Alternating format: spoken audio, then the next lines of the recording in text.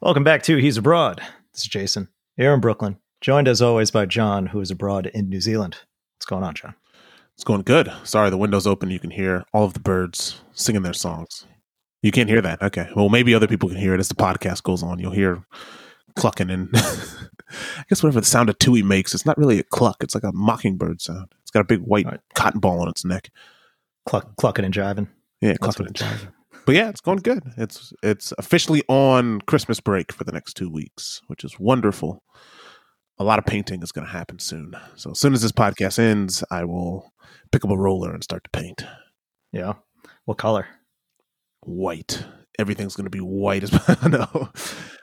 White for the main room, a couple of accent wall colors. Yeah. But we're going modern. We're going to try to make it's your house. Modern. You can, and Alice is a painter.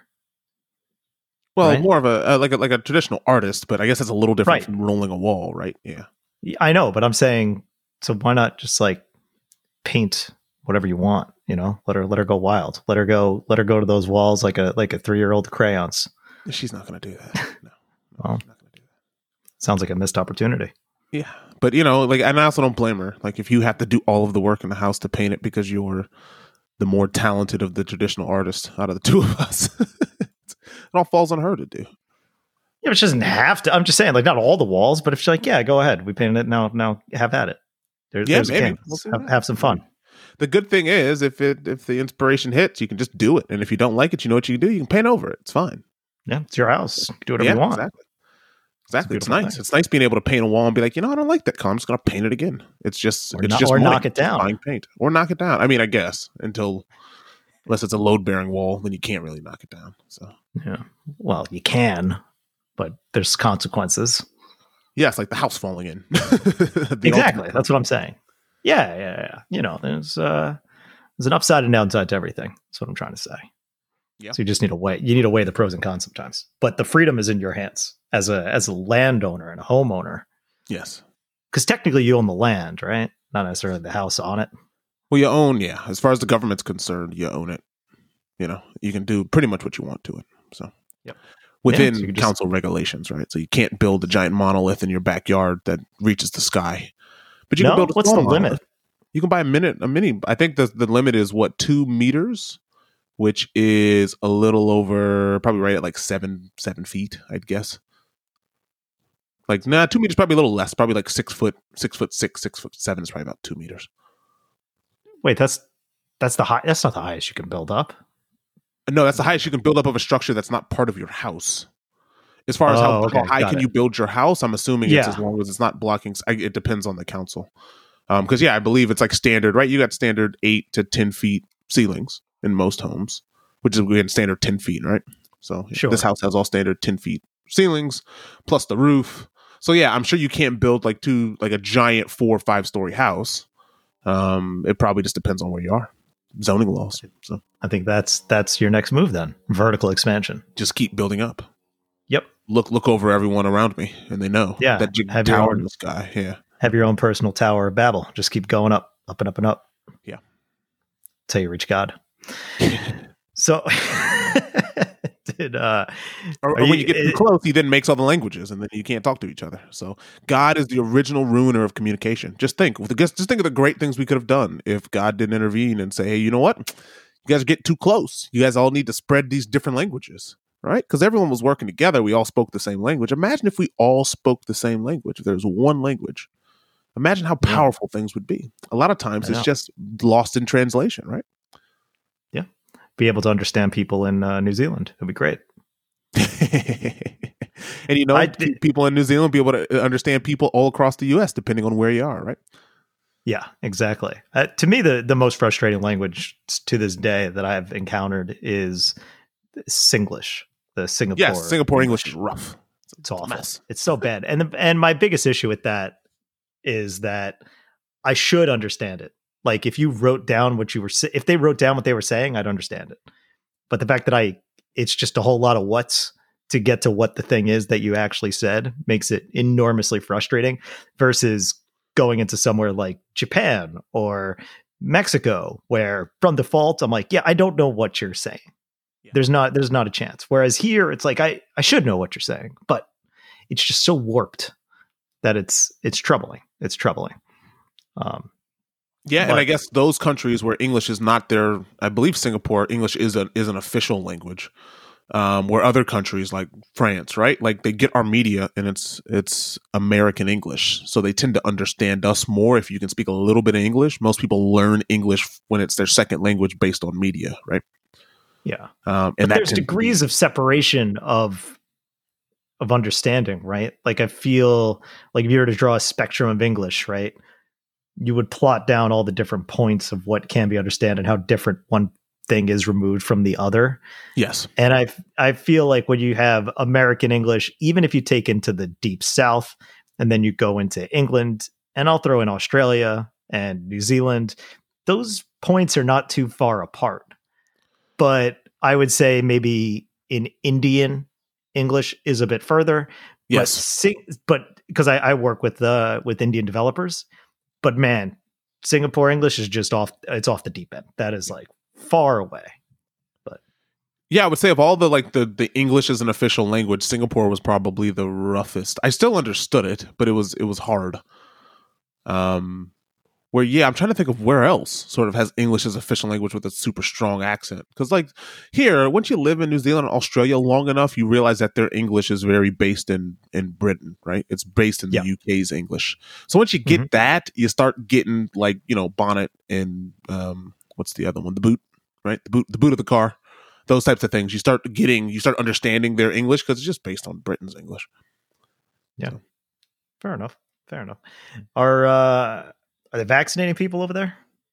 No, even though we have 15 million, we've ordered 15 million doses of the vaccine from 2 different places, right? So what are you going to do with those? 5 million people in New Zealand, right? So there's 5 million of us. Yeah. But what New Zealand has also pledged to do, which was actually pretty cool, is because New Zealand sort of considers that their sphere of influence includes a lot of the Pacific Islands, right? So Fiji, Tonga, all the Pacific Islands that sort of have a direct connection to New Zealand, we've got extra vaccines for them because most likely they're not going to be able to afford the vaccines, right?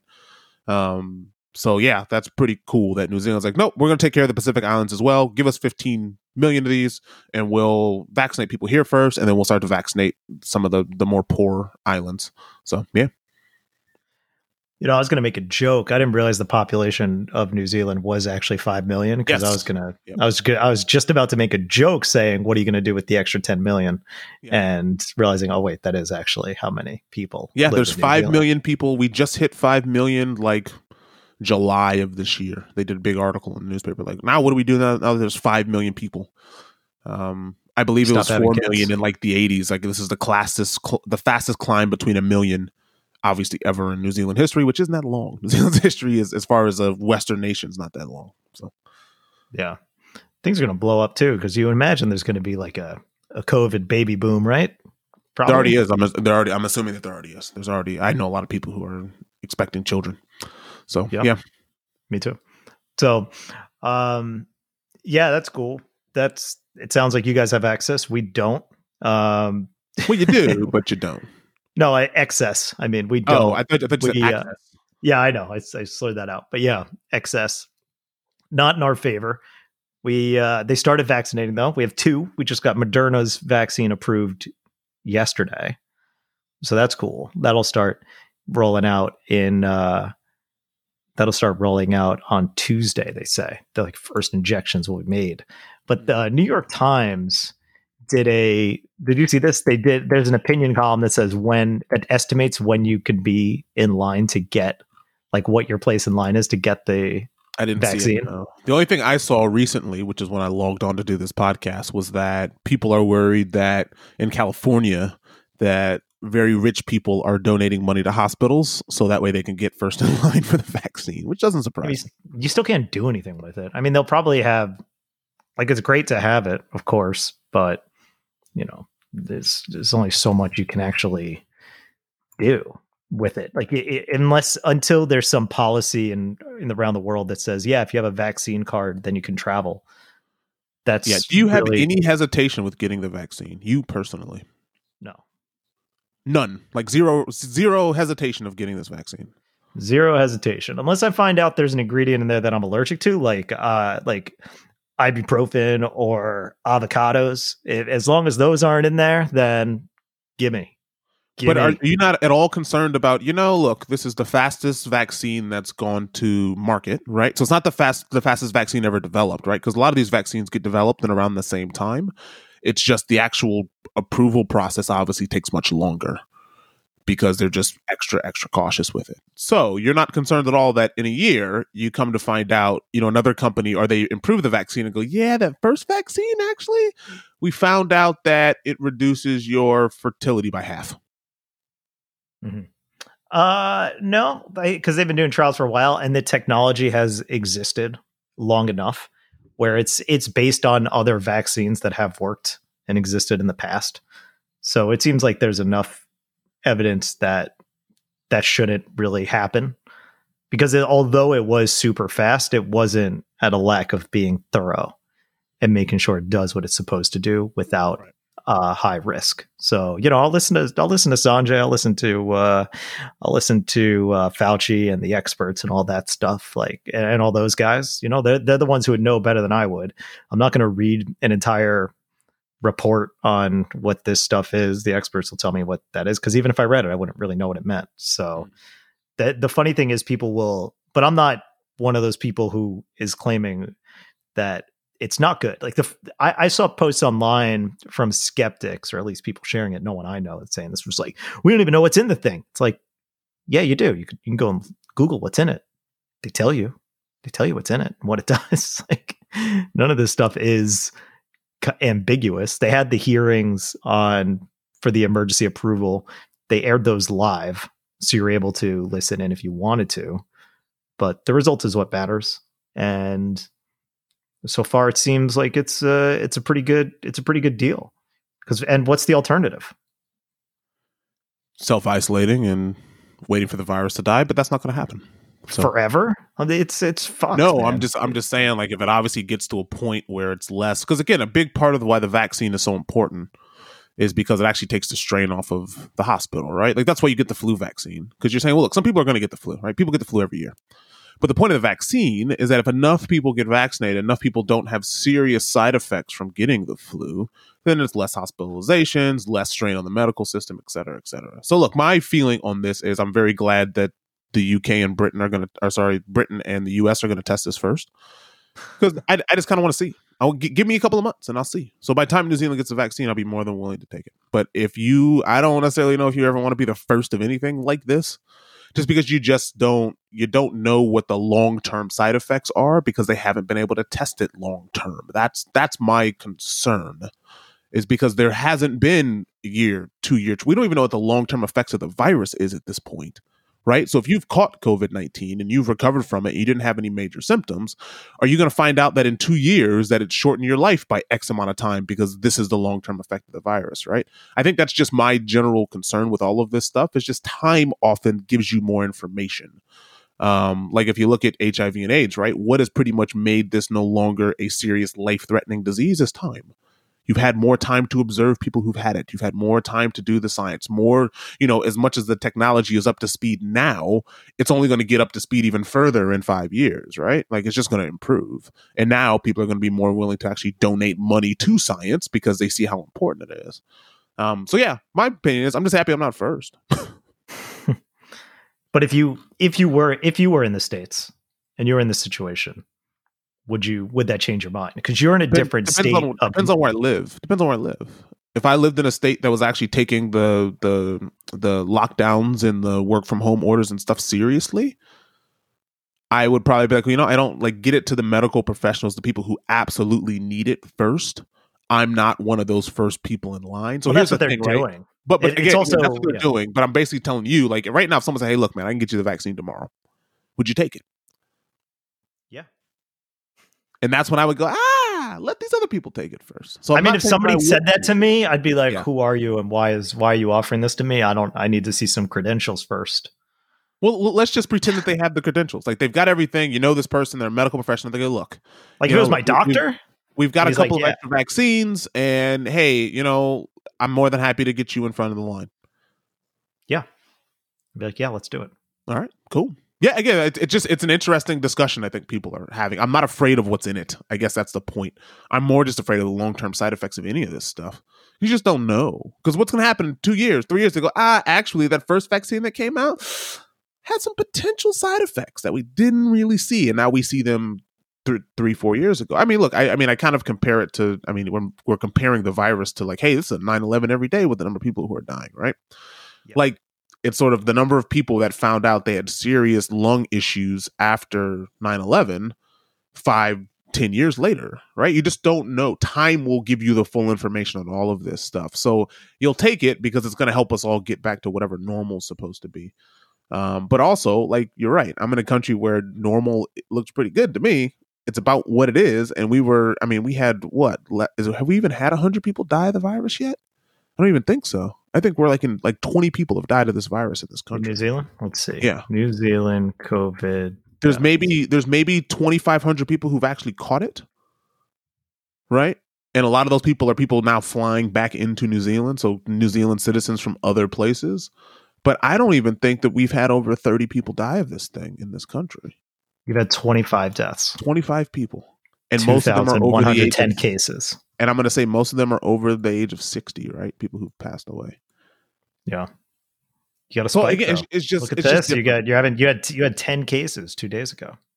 Yeah, but again, they're all people in managed isolation. It's all people flying back into the country. But as far as day-to-day walking around, there's no community spread of the virus. Why don't you brag about it? Yeah, so we'll see. You guys be the guinea pigs, and when it comes in, we'll take it. And I get my little vaccine. Pretty good about yourself, huh? Yeah. But you feel like you're feeling pretty good right now. Like I've made good life decisions. Feeling nice and safe. You got you're just okay. Good. I'm glad you're happy. Glad you're happy. Well, it's not even the best country to handle this. I believe like Vietnam is actually like one of the best, or Taiwan. Like there's other countries that have done this even better with more Taiwan's starting to something happened. I think they Taiwan COVID. I think they lost a little bit of ground, but it seems like they bounced back a bit. But even then, it's like I think their deaths have been like nothing. Yeah, you can count them just by looking on a chart. 1, 2, 3, 4, 5, 6, 7 deaths in Taiwan. And how many people are in Taiwan? There's a lot. There's more than New Zealand, I believe. Yeah, and Taiwan has had a total of 759 cases. So Taiwan population is 23.78 million. It's 5 times of New Zealand, and they're doing. It's also small, like Taiwan population. Like, look at the density, population density. Yeah, 652 people per square kilometer. Yeah, that's nuts. Yeah. So look, I mean, this is why I'm kind of like, it's just like the vaccine would have been good to get after everyone took this seriously and like chilled out, right? And like didn't feel they needed to go outside and actually took the lockdown seriously. And we just sort of did what New Zealand did, which is just like, look, we're going to go hard and go early and be done. And then the vaccine could have come at whatever pace it did, and then we can start to vaccinate slowly and properly. But because the U.S. and the Western world couldn't figure out that wearing a mask actually keeps you safe, then this is where we are. So now we got to rush to get this thing, and we'll figure out the fallout, right? Yeah, I think it'll be fine. And the difference, I just think it's not practical. I think you have to just jump into this thing. And I think it's safe enough. Now, I think it was practical in March. But and the US is just not going to do it. Like this country is just going to be fucked. So just not going to do it. So you got to get the vaccine. People need to get, same thing. That just sums up America, really. What's the quick fix so I don't have to do what everyone else had to do? Yeah. Well, the good news is this, where even if I do want to take the vaccine right away, so this New York Times thing, it's an opinion, so it's not exactly exact science. It's an estimate. So you put in how old you are. So I do that. You put in what county you're in. I'm in Kings County. You put in, are you in any of these professions? Healthcare worker, essential worker, first responder, or teacher? None of those. And do you have COVID related health risks? No. So that's me, right?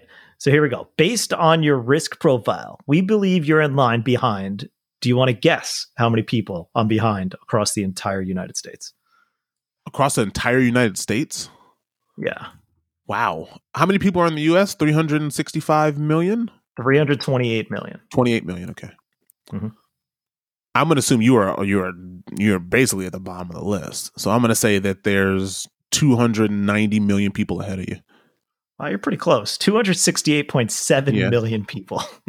I'm not surprised by that at all. When it comes to New York, yeah. So keep in mind that it goes like New York. It goes by states, right? So New York has a population of 8.399 million people. Wait, that's not right. New York State. That's city. No, the state's got more than that. That's the New York State has 19.45 million. Yeah. There you go. And it says when it comes to New York, we think you're behind 16 million people. Yeah. So it's mostly everybody. Yeah, because you don't have any pre-existing conditions, you're healthy, and you're under the age of 40. Yep.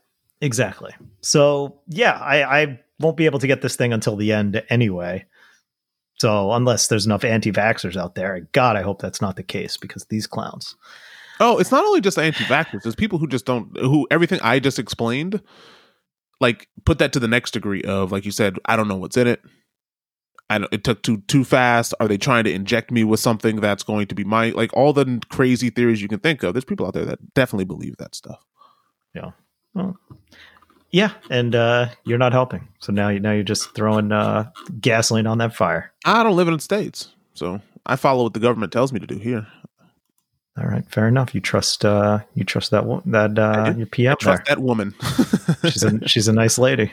I didn't vote for her, but I trust the fact that she does want to keep me from catching this virus. So. Well, you couldn't vote for her, right? I did. I can vote. I voted, but I didn't vote for her. Why didn't you vote for her? Because she's got some policies here locally that I don't necessarily agree with. Is she pro killing those things that you saw those people killed? Pro killing those things that saw. What are you talking about? Remember a little while ago you said you saw these people kill something with a hammer or something like that. Oh, the possums! Everyone's against killing. Yeah, the possum. Yeah. Okay, we got to point the possums. The possums got to get popped. No. So, for example, she's like she's a centrist, right? She's basically Joe Biden, like 40 years younger than Joe Biden, but she's basically Joe Biden. Because when it comes to like capital, again, New Zealand has no capital gains tax. Did you know that? There's no capital gains tax here. Did not know that. So when you sell a house, right, you keep all of the profit from that house. So the reason why the housing market here is such a disaster is because you've got a bunch of people, a bunch of baby boomers who bought houses when they were cheap, right? And so now those houses, so let's say you bought like a $400,000 house in Wellington in the year 2000, right?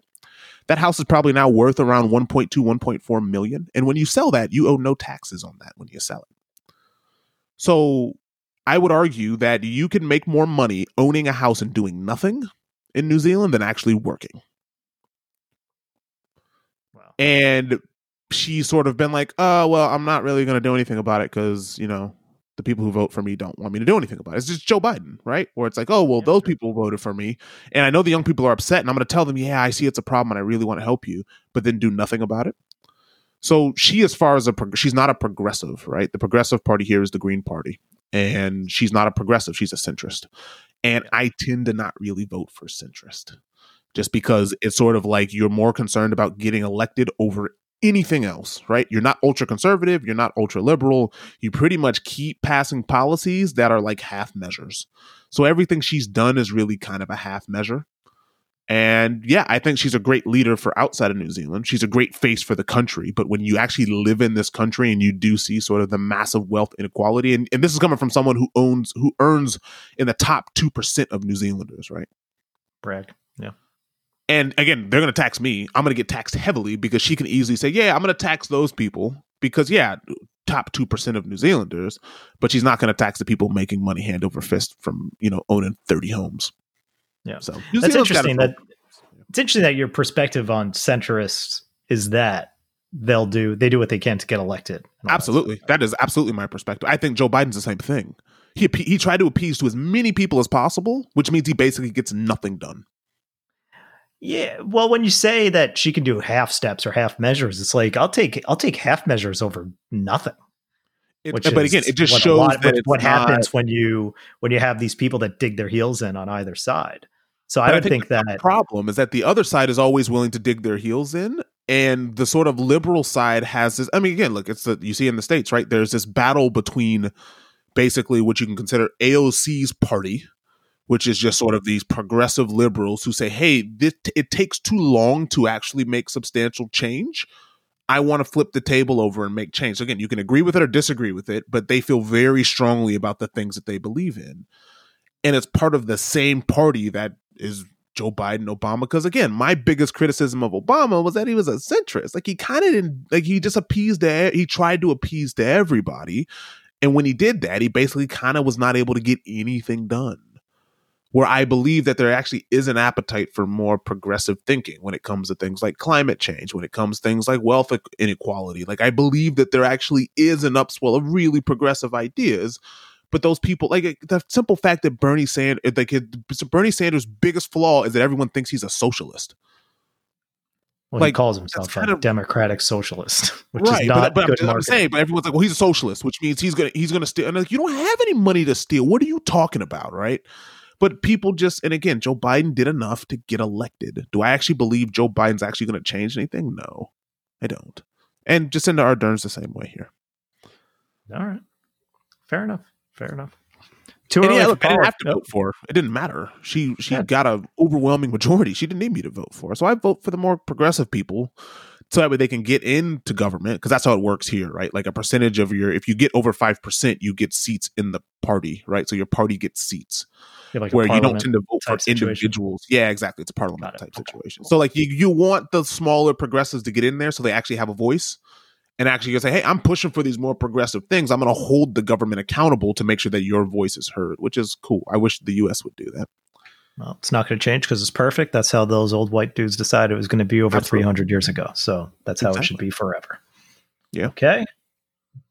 And that's it. Because those are the facts. Do not question the truth. Okay. It's the best. So let's move on to some news. Got 3 stories here. One which I've had for like 2 weeks, ready to go. So it's not new news, but I would like to talk about it. So here are the options. Talk about Warner Brothers. So you probably know what that's about. Talk about more about vaccines, but a little more fun. Or we got something about flowers. What's the one that you've had 2 weeks ago? Was it the Warner Brothers news? Let's do that one first, and then let's do vaccines last, and let's do flowers second. Okay, cool. All right, so reading from Engadget, all Warner Brother films in 2021 will debut on HBO Max, available for streaming the same time they hit theaters. You're definitely aware of this, right? Yes, I am. All right, we just never talked about it, so I'll just read here. The COVID-19 pandemic has turned the world of cinema on its ear, with active productions being curtailed, upcoming projects getting canceled, and theaters being abandoned. And I'll also add, as a side note, Tom Cruise having some really fun canned audio recording. Yes, that was great. On Thursday, he played Les Grossman in real life. It was amazing. Yeah, I saw that. God, some people saying that. On Thursday, Warner Brothers announced a radical and drastic adaptation to our new socially distanced reality. The company announced that every single film it has lined up for release in 2021 will be made available through a, quote, distribution model in which Warner Brothers will continue to exhibit the films theatrically worldwide while adding an exclusive 1-month access period on HBO Max streaming platform in the U.S. concurrent with the film domestic release. We're living in unprecedented... So that's the end of that quote. Quote, new one. We're living in unprecedented times, which call for creative solutions, including this new initiative from Warner Brothers Pictures Group, end quote, Warner Brothers Media Chair CEO Ann Sarnoff said in Thursday's statement. Quote, no one wants films back on the big screen more than we do. We know, well, I bet Disney does. We know new content is the lifeblood of theatrical. You know who wants it more? AMC, the movie theaters, not you. You'll be fine. It's AMC, the Regal. Anyway, we know new content is the lifeblood of theatrical exhibition, but we have to balance this with the reality that most theaters in the U.S. will likely operate at reduced capacity throughout 2021, end quote. The move follows the same strategy that the studio has employed with the upcoming Wonder Woman 1984 release scheduled for December 25th. So that's in 1 week.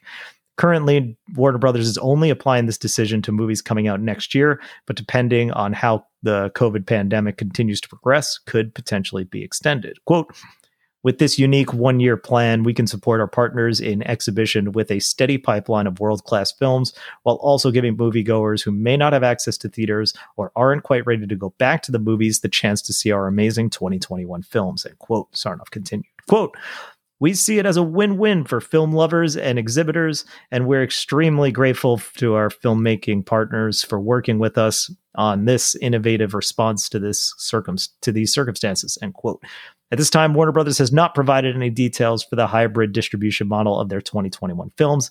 And this is the more important part. The following films are slated for release in 2021 through their specific release dates, though their specific release dates are still subject to change. Here we go. The Little Things. I don't know what that is. Judas and the Black Messiah. Don't know what that is either. Tom and Jerry. Godzilla vs. Kong. Mortal Kombat. Those Who Wish Me Dead. The Conjuring, The Devil Made Me Do It. In the Heights. Space Jam, A New Legacy. The Suicide Squad, Reminiscent, Malignant, gross. Dune, The Many Saints of Newark, King Richard, Cry Macho, that's a fun name, and Matrix 4. So what are your thoughts on this? Because I can tell you what, a lot of filmmakers aren't too happy about this move. That's interesting. Why do you think filmmakers aren't happy, or what's the upswell from filmmakers not being happy about this move? For the Nolans of the world, because Nolan came out and he's like, this is some bullshit. Sure, because Nolan believes his films need to be watched a certain way, which isn't at home on your laptop or on your phone, right? So yeah, but I'm trying to find did they say anything about the Dune director? There was like somebody who said something about it recently. But yeah, I think there's two sides to it. If you have somebody like Nolan or people who are shooting in that tech, because he's shooting in like IMAX tech. Sure. So, and very expensive. 35 millimeter, whatever it is that he's shooting on, which is made for that kind of viewing experience. I get it. Right, I could understand that. Like his movies can't be seen in a way that it's getting released in movie theaters as well, though, right? It's not one or the other; it's both. Here's where I think directors are. This is where I think it's really coming from, because if you were a creator, I think the first thing that's look, I make video games, and I think the best thing that can be done is they're played, right, by as many people as possible, and in this case, more people will be able to watch these movies than ever before, which is great. Yep. But if you have a deal that's based on if you get a percentage of box office take, well, all of a sudden that goes out the window, doesn't it? That's what they're upset about. Yeah. I wanted you to get there. Yeah. That's exactly what they're upset about. Is that as far as like box office numbers and where you make your money, right, on the release, and I'm sure that in a lot of these contracts, it's based on once you hit this number, X amount gets paid out to your producers and your executive producers and the people investing in your movies, right? So in order for Christopher Nolan to get a movie made, he's got to go to a bunch of investors and say, look, here's the plan, here's all of the things, and he tends to do this based on the quality of his films. And this is why I need to buy this ridiculous camera that shoots this ridiculous way, because this is what I'm selling. This is what I'm presenting to the world, right? Versus basically telling them, hey, you know, your movie's going to be seen on YouTube. It's basically what this is, what they think it is, right? Mm-hmm. Like, it's so different from 4K video on YouTube that someone can shoot with their iPhone and make YouTube content. To them, that's how they see it, right? Like, like, why am I spending all this money to, millions of dollars on visual effects and millions of dollars on advertising and all this stuff just for some dude to watch it on his phone? Which you can do. And a lot of people will do it. But that's the choice. Again, right? That's how a generation of people watch content. They watch it on iPads and iPhones. They don't necessarily go to the movie theater for this different experience, right? So, look, I think this is the way that filmmaking is going. It's very similar to what the music, right? The music industry, used to be, you need to get a record deal in order to be found, right, as a musician. And a lot of these deals are predatory, and they sort of, hey, you got to release your first 5 albums belong to me, all this type of stuff, right? And we're getting to the point where a lot of Paul Giamatti types, specifically with music, right? Most of these kids making music now are doing it in their bedrooms, and they're able to release their songs, and they're able to put it on SoundCloud and make millions of dollars. And then they don't really they don't need a music studio. They get one, but it's on their terms completely. Now, for the film industry, it's always been a struggle because producing films, it takes a lot of work, right? It's a lot of people. You can't make a film in your bedroom the way that you can make an album in your bedroom. It's just different. It's a different medium. And I just think that this is going to show that the powers are going to end up going back to the studio for this type of stuff and away from sort of the directors and the actors, because the overhead is just a lot less. That's the difference between this and, because, right, the power has always sort of existed in Screen Actors Guild and Directors Guild and all these different sort of unionized workplaces for film. Now, visual effects is different because visual effects has always struggled with this sort of, the bastardization of the craft, right? Because it's sort of like, we don't like, they'll move this thing into a different country. I mean, hey, that's why I'm in New Zealand, right? like basically why. Hey, we make great movies in New Zealand. You don't have to live in LA to make a movie. And that's where we're headed with this. Like, it just is. So I can see why the Christopher Nolans of the world would be a little upset by this. And I'm just surprised. I think the main surprising thing for me, at least, is the fact that AMC and these other big, the places, the people that own these buildings in this real estate didn't see this coming. COVID accelerated all this, but it was headed this way anyways.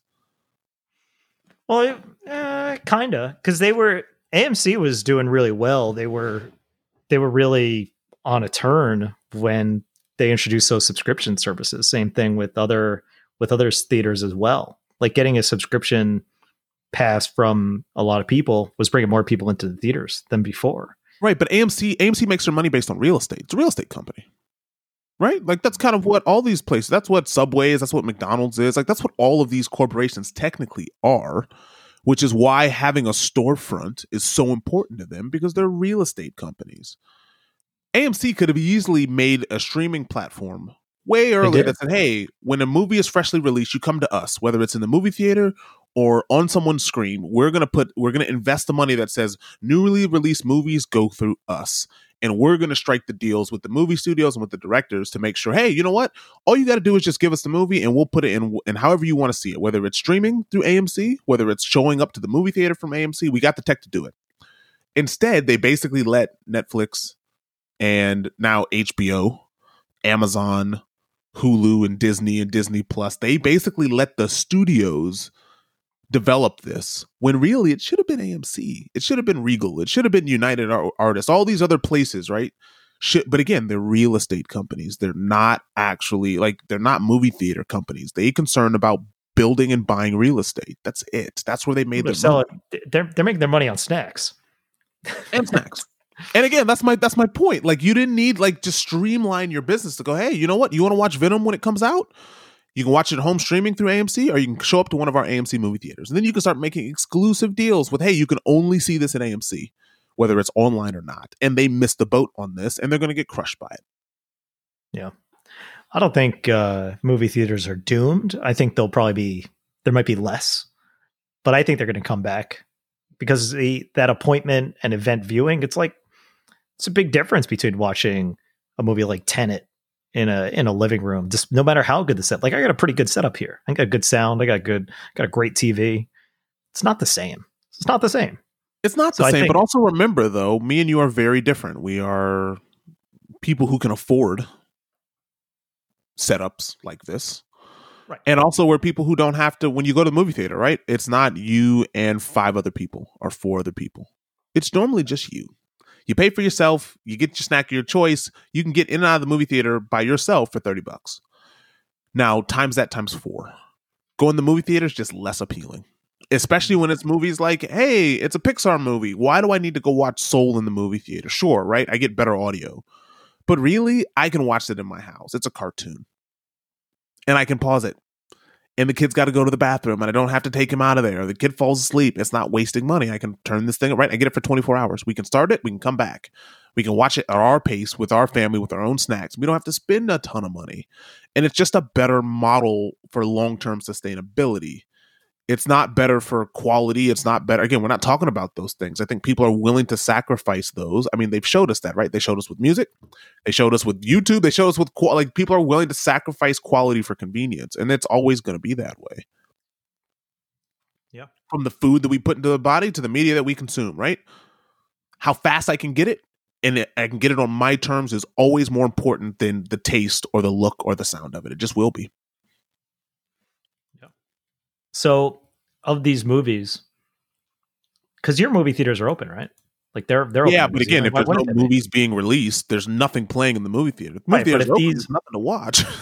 But assuming all these come out in theaters simultaneously, which ones do you go to a theater to see, and which ones do you stream from home? Just visual effects movies I go to see, and that's just Godzilla, because I'm in the Godzilla industry. Godzilla vs. Kong, Wonder Woman, right? Like I'd go watch Space Wonder Jam. Woman theater. Space Jam. Not so much. Dune, I'd watch in the movie theater. Yeah. But like Tom and Jerry, I don't need to watch Tom and Jerry in the movie theater. Suicide Squad, I'd argue, Matrix 4, probably, like, who even knows what that's going to be? Yeah, that's going to be really strange. I can't believe that movie's even real. That's kind of my point. Like, some of these things, like, I'm not going to rush to go see it, but yeah, like, I want to go see Godzilla versus Kong in a movie theater because it's just the premise of it. It's these two giant things fighting each other. Let's go watch that in a movie theater. Yeah, as big a screen as possible. Yes. And you only got a 55-inch TV. And again, that's the thing. It fits perfectly for me. I've watched a lot of movies on that TV. Works just fine. Yeah, but when you want to capture the size and scope of a giant lizard fighting a giant monkey, it's not sure, but that's not something I'm necessarily going to do over and over again. I'll watch that at home as well. Like, again, it's a convenience thing for most people. And going to the movie theater when it's not convenient and you have a chance to watch it at home, if you really like it, right? Like, if you watch a movie, you really like it, I'll go watch Tenet again in the movie theater, right? Like, that's not going to stop me from going to the movie theater unless your movie sucks, and then it might. Yeah. It's interesting. Only one of the Wachowskis is involved with the Matrix 4. Someone's got a bunch of money to make that. I don't know why you're making that. I just don't. Yeah, they should have made a sequel to Speed Racer. That's what people really want. Yeah, Speed Racer is a weird movie. It looks great, but it's an odd movie. It's a perfect movie. It's perfect. Speed Racer hits for the same reason Aquaman hits for me. And the reason is it's a great movie. Simple as that. You know? It's like if they made Speed Racer 2 starring Jason Momoa, it would probably be the best movie of all time.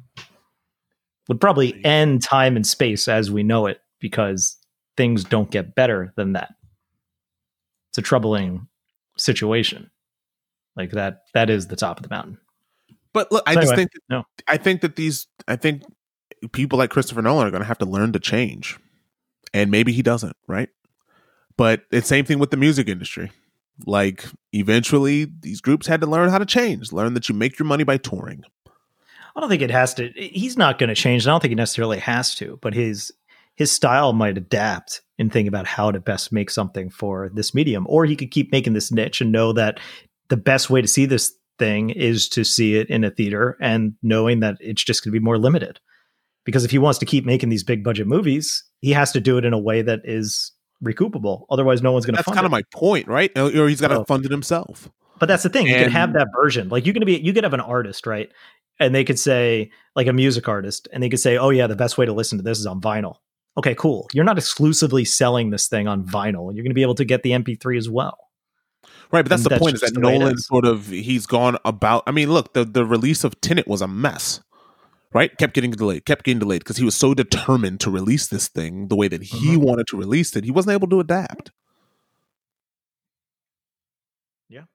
He was the only one who wasn't able to adapt. Because again, most of these movies are done. They've been done. Been done for a long time. And they're trying to figure out, how do we release these movies? Because the strategy was, hey, yeah, Godzilla versus Kong, we want to see that in movie theater. Godzilla versus Kong has been done for a long time.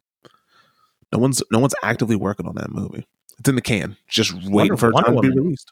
Wonder Woman's been done for probably about a year, I'd guess. Yeah, it was supposed to come out last year, I think, around this time. I mean, look, what is it? The Black Widow movie, the Bond movie. All these movies have been done. They're done. Yeah, the Bond one is the one I'm most.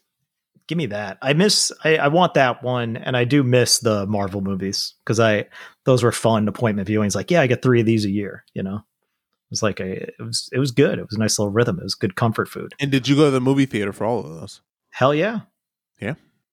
And I'll go back to the movie theater once they say I can go to the movie theater, and I got the you give me that injection, and I'm ready to go with whatever third arm I grew. Whatever, I'm ready to go. That's my popcorn arm. Yeah. All right. Well, I mean, look, I think you got to adapt. And it's one of those times where the world is going to change. And if you're not going to adapt, someone else will. Oh, well, where I was going with adapting and all these other things is that you look at a movie like Mank, right? I watched it. I was going to talk about it later, but just a little bit about it now is that whole thing is shot to basically to look like it came from from the 40s or whatever, whenever Citizen Kane came out. That's what it was shot like. It was shot to look just like that movie. And the effect works. I mean, would that be better seen in a theater? Sure. But do most people want to go to a theater to see a movie like that? No. And honestly, like, it was so much so that they committed to the film effect that they even have moments of the movie where you get like that kind of film blotch. I don't know a word for it, but you know what I mean? Where you see like these kind of spots.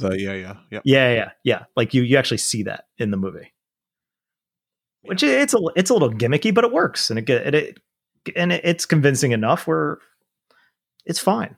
Would it be better if it was actually played on film in the theater? Probably, but close enough is absolutely good and is more than good enough for the lowest common denominator of people. And that's where you're really making all your money.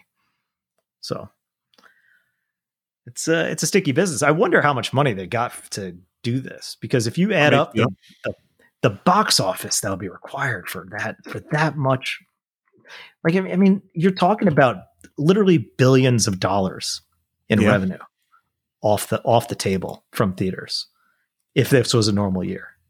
But again, remember, a lot of that's also global as well, right? So it'd be interesting to see what happens globally. US. Dune, again, Denis Villeneuve, as good as that guy is as a director, he is like anti-box office. So he's complaining. He's one of the guys complaining about this. It's like, dude, none of your movies have made any money. I don't know if he's made a movie that's even broken even. Remember Blade Runner? That was a box office failure. Good movie, but failure. And Dune, it obviously has its hardcore followers, but I wouldn't be surprised if that movie would have tanked in box office as well. As good as the movie as it's probably going to be based on the track record. Matrix 4, I could easily see that being a massive disappointment. But if you look at it as best case scenario, let's say domestically, Matrix 4, Dune, Space Jam, Godzilla versus Kong, right? That's $1 billion in the US alone. Yeah. That's so much money. Yeah, it's a lot of money. But again, they also spend a lot of money on advertising. They spend a lot of money to try and get you to the movie theater for this. And what happens if you don't spend that money? What if your advertising changes and you don't have to spend TV ads and those types of things, right? Or billboards and posters, right? It just changes your strategy. I think that there's just always an opportunity when there's new industry, so to speak. And I think this is what always happens. You hear sort of the old guys yelling, but there's some 16-year-old right now who understands how to present something interesting on the formats that they're used to that will become the next Christopher Nolan. Those people exist. And I think that's kind of the exciting part about creative industries, right? It can't just be Martin Scorsese for 70 years. Eventually, if your industries change enough, you should be able to breed new talent. And I hope that's what happens out of this, is that you actually start breeding new talent. Especially more diverse talent that actually looks different from Christopher Nolan.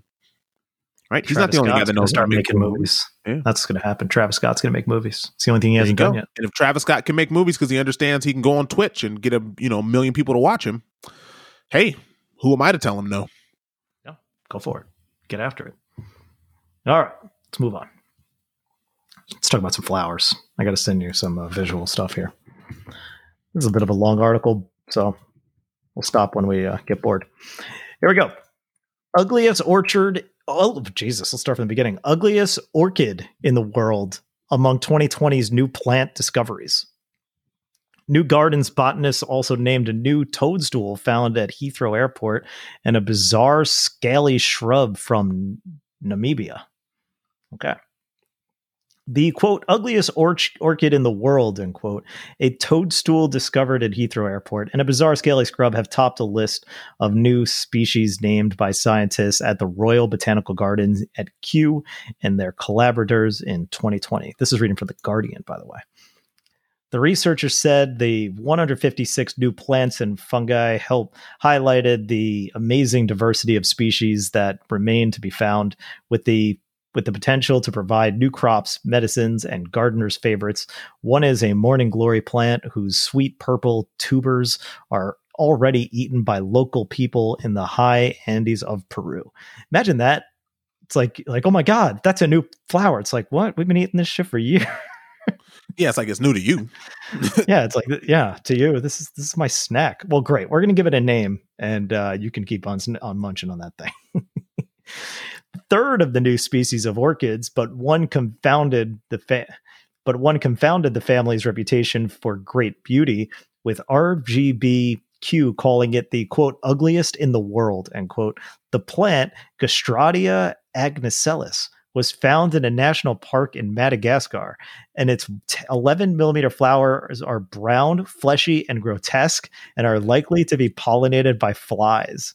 Do you want to try to describe this thing? It's gross.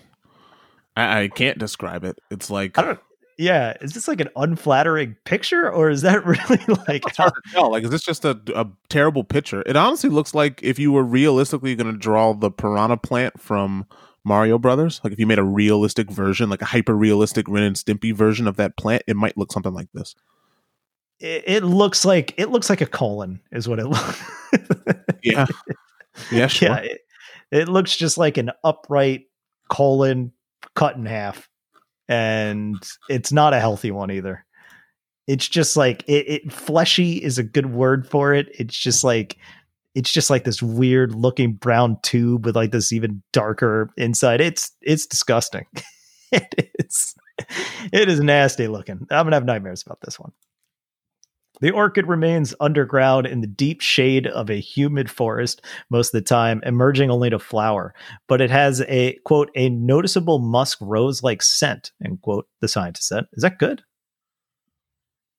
What it says, musk rose-like? I mean, probably not. Like, that's strong. Like, you think of musk, you think of... Does it smell like a rose? Well, it's rose-like, and it's a bit musky. Okay. It's like it's rose like adjacent. It's like rose with hockey gear is what I think about. And that's rough. It's like funky rose. Yeah. It's like rose in the sun for a little bit too long. Quote, in a difficult year, it's so thrilling to see botanical and mycological science continue with a bumper list of incredible newly named species, end quote, said Barton Cheek. That's a fun name.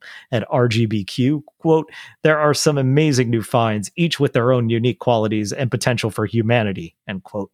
Okay. Quote, however, the bleak reality facing us cannot be underplayed. With 2 in 5 plants threatened with extinction, it is a race against time to find, identify, name, and conserve plants before they disappear, end quote, he said. There were 6 new webcap toadstools named in the UK in 2020, all from a genus known to be important in supporting the growth of oak, beech, and birch trees. Cortinarius heatherea, that's close enough, was discovered along the river on the boundary of Heathrow Airport by the mycologist Andy Overall. Sounds like a joke. And named after his wife Heather. 3 were found Heather Overall. Three were found in Scotland, 1 in Brighton, and another in woods at Barrow in Furness. Okay. The strangest new species was a dwarf shrub with bizarre scaly leaves that grows in extremely hot natural salt pans in Namibia. Its name, Tiganophyton, okay, is derived from the Greek word tagini, which means frying pan. DNA and analysis showed the plant is part of the cabbage order, but represents a completely new family. Such discoveries are rare. Oh, so you could eat it. Is that what I'm getting? Yeah, I mean, I think you can almost eat you can eat the majority of plants, whether or not they taste good or not, or poisonous, right? Would you eat that fleshy colon rose thing? I mean, if you fried it up and it didn't look like it looks when it's live. Yeah, I'm going to fry it and then put some powdered sugar on it. Yeah, but probably not, no. Yeah, that says it's nasty. You nasty. Among the new orchids, 19 tree-dwelling species are from the tropical paradise islands of New Guinea, one with spectacular golden orange flowers and others having hair-like tufts on their flowers. I don't like flowers with hair. It's weird. Keep hair to mammals. That's kind of the point. A beautiful new bromeliad discovered on the forest-shaded limestone cliff in Brazil was one of the species already under threat. The scientists believe that the plant is pollinated by hummingbirds, but only 25 plants were found, and the extraction of limestone to make cement is a serious threat in the area. Another new species is a shrub related to blueberries found in Indonesian New Guinea. It's close to the world's largest gold mine. Man, humans just fucking up the world. Other finds include 2 new species of succulent-leaved aloe in Madagascar, which may have the medicinal benefits already known in aloe vera, and a new herb from the medicinally important plant family Apocynaceae, whose members are used to treat health issues such as flatulence, gonorrhea, paralysis, burns, and fungal skin infections. The herb was found in the Chirinda forest of Zimbabwe, but only a few plants are known to exist. One discovery did not involve scientists tramping through jungles or across mountains, but was found by searching online. The spectacular Tanzanian hibiscus was found by the Australian specialist Lex Thompson, who was studying online images of historic herbarium specimens. Sounds like a blast. The new plant has great potential for gardeners as it can withstand much drier conditions than the well-known Hibiscus schizopetalus. So there you go. A lot of new plant discoveries coming up this year. Yep. Do you think this industry was affected by COVID at all? Probably not, right? No, I think they're affected by climate change. Well, sure, but as far as just running around looking at plants, no, I feel like you can do that solo, right? That's a solo activity.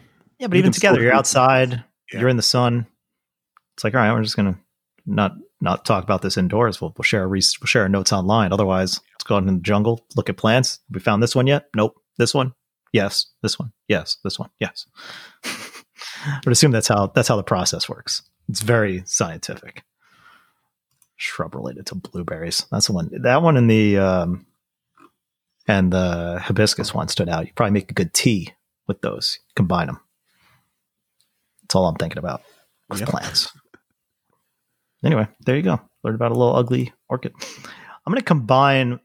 We'll skip reddish, bluish, blackish, Jewish, and combine it with this story because it is political in a way. Let's go to Brazil. Reading from Business Insider. I hate reading from them, but here we are. Brazil's Jair Bolsonaro bizarrely suggests COVID-19 vaccines could turn people into crocodiles or bearded ladies. This guy is a complete nut. He's been a climate change denier. He's, this is the guy that Trump seems to be a fan of for reasons, because why wouldn't he be? And he's been infected and people hate him. I'm pretty sure they hate him. Then he's a character. So here we go. Brazilian President Jair Bolsonaro, I probably pronounced that wrong, but whatever, criticized the Pfizer-BioNTech vaccine in a bizarre rant on Thursday. He suggested that the COVID-19 vaccine could result in people turning into crocodiles, women growing beards, and men speaking with effeminate voices, according to AFP.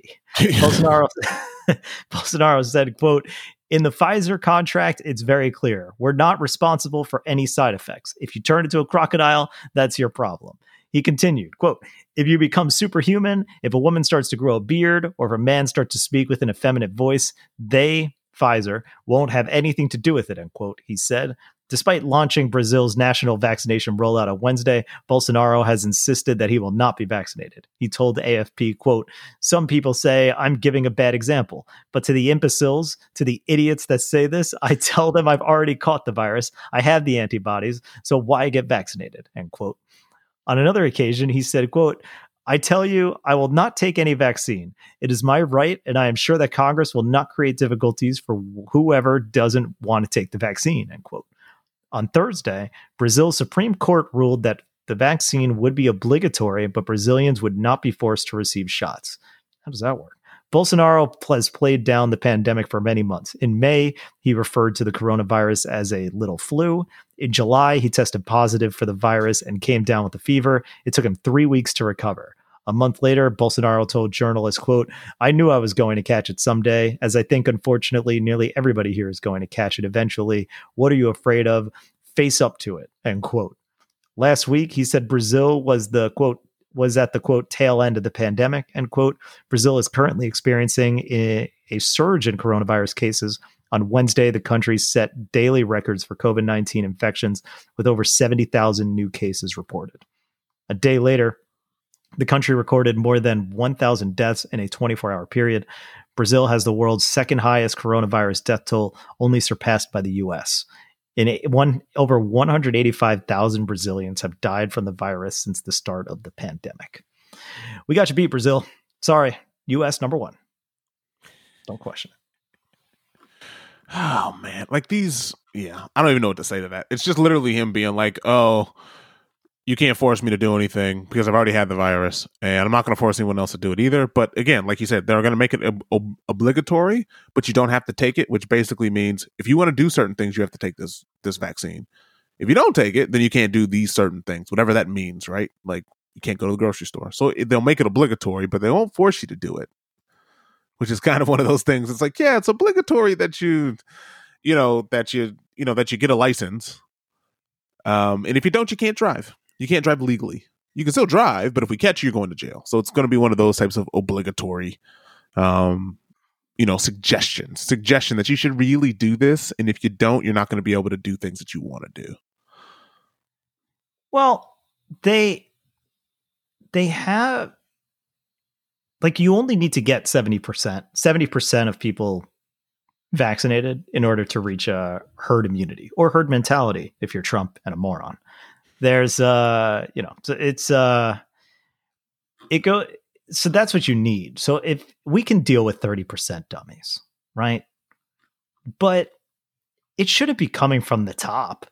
Like the same reason in that you don't want it's the same reason you can't have Trump being like non-committal on taking the vaccine.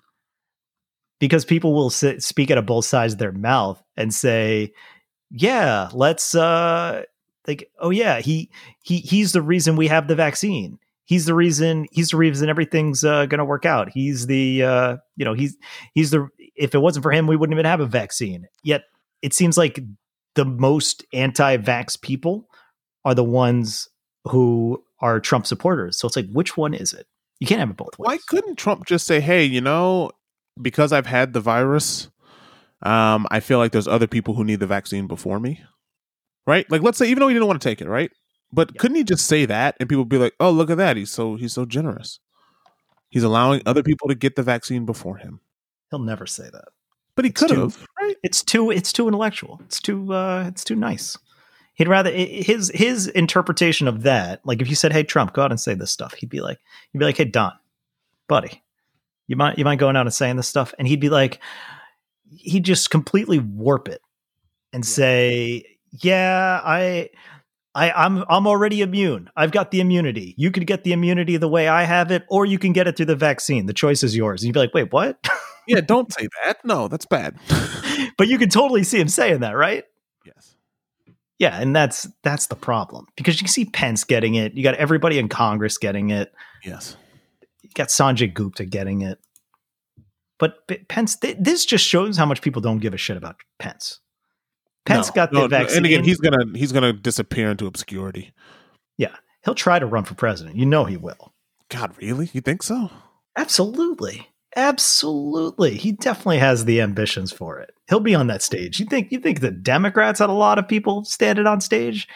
2024 is going to be the biggest shit show of a primary ever. And Trump, if he's still alive, is going to be on that stage. And hell, his kids might be on that stage with him. They own these guys so much. Like, you know how many people there are very few amount of senators at this point that have even acknowledged that Biden won the election. Yeah. They haven't even come out and said it. Like there's now people saying, so what happens next, right? In the process, because we've had the vote, right? We've had the states certify the results. We've had the electoral college vote, right? The next step is that Mike Pence goes to the House, reads the votes, and then they all like vote to affirm this thing, right? And then the Senate does the same thing, I guess. Most people don't know this process, and I'm struggling with the details because it's never really mattered. You know? Yeah, because normally like this just happens and everyone's like, yeah, great, it happened. Usually you'd know the result after everybody votes, people vote. That's usually how democracy works. And then that's it. You just let the rest of the logistical stuff play out, You don't need to know the mechanics of how the sausage is made. You just know that you get sausage at the other side. Oh, well, again, I think more people have learned how politics works over the last 4 years because of Trump. Yeah. But now I guess if there's any dissentant voices in the Senate or any objections to the turnout, to the results, then all of a sudden another process takes place. Yeah. Yeah. I mean, the simple fact that Mitch McConnell came out and basically acknowledged that this happened, to me, seems like a pretty good. But he had to wait until the Electoral College. Fair enough. We're there now, right? Like, we're there with him at least, and he is going to become the leader of the party, just in general, just because he is. I don't think the Democrats are going to be able to take the Senate. I don't see that happening. I think they'll split it. And they'll still have a majority, which means Mitch McConnell is extremely important. Everyone's going to follow him. That's how I think that's going to happen. Like, everyone's going to have to follow him because he will be the leader of the party. Yeah, Which is all he wants. I think Trump stays. Came out and said what he wanted to say. Yeah, but Trump, again, eventually Trump's just going to disappear because it seems like Trump is still going to have his own legal issues, and eventually people are just going to stop listening to him. I mean, people kind of already have, in a way. Like CNN doesn't, like, they talk about the presidency and what's happening, but they don't talk about Trump specifically as much as they did, right? Like, it's just reduced a bit because they're kind of like, we don't know, man. But he's mainly talking about nonsense. Like, now they're talking about the U.S. has been hacked by Russia. Yes. And Trump finally broke his silence about it today, saying that, now the media is jumping on Russia. It might have been China. But it shows that we were hacked, just like the voting was hacked. And that's because I won the election. It's like, this is what he came out to say. This is the first time he said anything about this hacking thing. So, but again, he's still the president right now, right? But again, he's not the president. Who cares about what Trump thinks about a hack or about something that's being covered up by his administration? Nobody cares. Right. At that point, it doesn't matter. But now they're saying, like, he's starting to, like, it went from a few weeks ago, inside sources were saying, yeah, he's aware he's not going to be the president. He's done. And he doesn't really believe the stuff he's saying. And now they're saying, yeah, he believes that stuff that he's saying. And now he's saying that he might not leave on that day. Like, what happened? Could you imagine? Though? He's going to leave. He's going to leave. One way or another. It might not be voluntary. He's not going to get dragged out. He'll leave way before even, like, he won't be there for that photo op of him getting on the helicopter. Like, he'll find a way to leave before. Like, it's Trump. Like, he does this because he's trying to keep his brand relevant. That's it. He's just trying to keep himself. He knows that if he concedes, he's not really relevant anymore. So he's doing this. So every time he sneezes, someone decides to put a microphone somewhere. That's it. He's building his brand. He's finding out who his base is, which he already knows. Right? He's finding out his diehard supporters, and he's going to market them. He's going to take more of their money. Yeah, that's the other thing. He's been raising hundreds of millions of dollars. Yeah, of course, because he's going to do other stuff. This is what Trump is in the first place. Yeah. Imagine a scenario where you did have to drag him out. He's a big guy. Like, Trump's not small. That's all. He's big. He's 6'3". But he's old though too, right? He's fat. He's just like he's just large, He's a bit. I mean, how many fights do you think Trump has been in his life? I would say not many. 0. I'm just wondering, like, what that looks like. If he's not walking with people, and you literally had to drag him, how many people does it take to drag that guy out? About 4. 4. But again, do you drag him on the carpet, or do you lift him up? I would assume, and again, like, that's for average people. But I mean, you get a couple of real yoked Secret Service dudes. You need it. Maybe 2 guys holding the arms and the shoulders, and 1 guy holding the legs. Do you throw him out like they threw Axel Foley out that window in the first? Or do you throw him out like Fresh Prince of Bel-Air style when they used to toss out Jazz out of the door? Yeah, there's options, a lot of options. Yeah, I think he'll walk out. I don't think. I'm very interested to see, because what do? He just sits there in the chair, crossing his arms, to be like, yeah, he's not going to the inauguration. I think he'll just he's tweeting while he tweets like a madman. And he'll tweet, "Oh, this didn't have as many people as mine did," and then he'll announce, all the other stuff that he's doing. Yeah, he's totally running in 2024, and he's starting a news network. Yeah, that's it, and that's it. Trump just cares about himself. So yeah, looking forward to him going away. It's gonna be a lot of fun. Yeah, and then looking forward to them blaming the Democrats for the same thing that the Democrats blamed the Republicans for, and we're going to just start this cycle all over again. The beauty of politics. Exactly. But it'll be a little more civil from the guy up top. We won't have to worry about, some things, I guess. Yeah, but now you got to worry about the rest of the party coming out and sniping at Joe Biden for all sorts of random things, and then it's just that'll come from both sides. You're already getting it. Oh, this cabinet's not diverse. Oh, this guy's not whatever. Hey, why doesn't Bernie have a seat? It's going to come from all where. Biden is not going to be a 2-term president. There's no way. I do worry about what comes next, but that's a conversation for another time. So enough of that shit. Let's move on. Get to a little media therapy here. Start with a question. I know you want to talk about The Mandalorian. This was a suggestion from Greg. Who's older, Ming-Na Wen or Paul Giamatti? Now, do you know who Ming-Na Wen is? No. Okay, she is the Asian woman in Mandalorian. I think she's the only Asian woman. Yes. Okay. Exactly. I'm going to say she's older, and I'm going to say it's close. It's by like a year. Well, she is older. She's 4 years older than Paul Giamatti.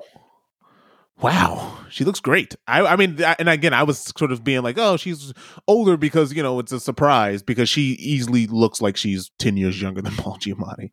Yeah, she looks like she could pass it in her 30s if she wanted to. Yeah, late 30s she could easily pass for. Yeah, because just like black don't crack, Asian don't crack either. It's true.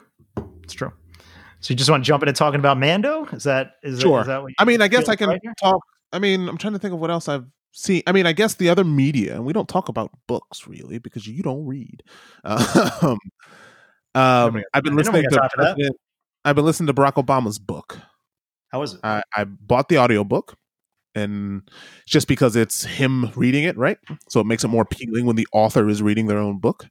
I might listen to it because, especially if it's Obama talking, because one, he's just great to listen to. Yes. And two, most of my podcasts aren't recording for like the next 2 weeks.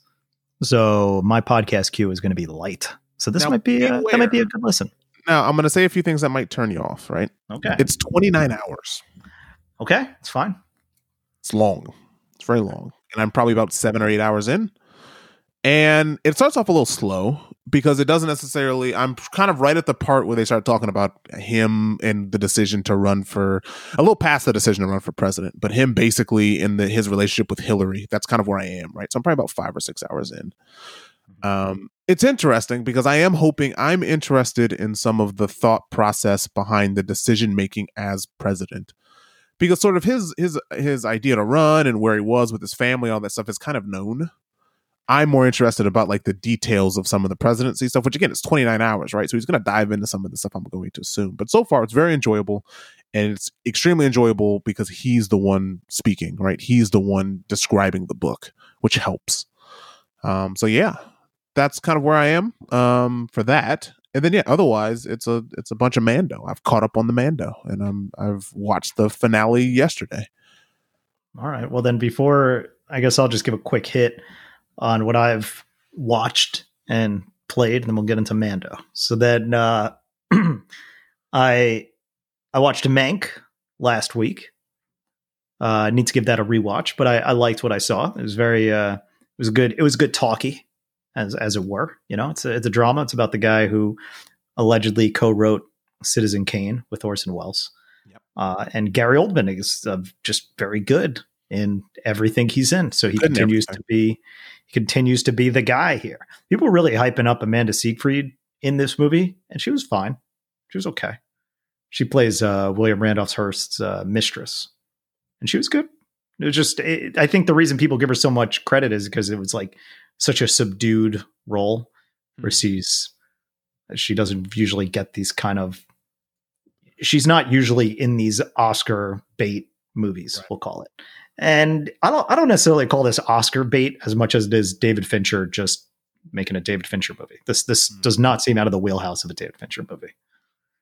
And his movies always seem to come out around this time, and he likes dealing with this kind of subject matter. So, yeah, I got no qualms with it. It didn't feel egregious in any way. It was just a good movie, story worth telling. It's fun. The facts of the matter might be it's called Mank, so it's going to be skewed towards his side of the story, right? But it would be cool to get these are the kind of movies where I've said it before, I like to fact check after the fact. And the history here is very murky.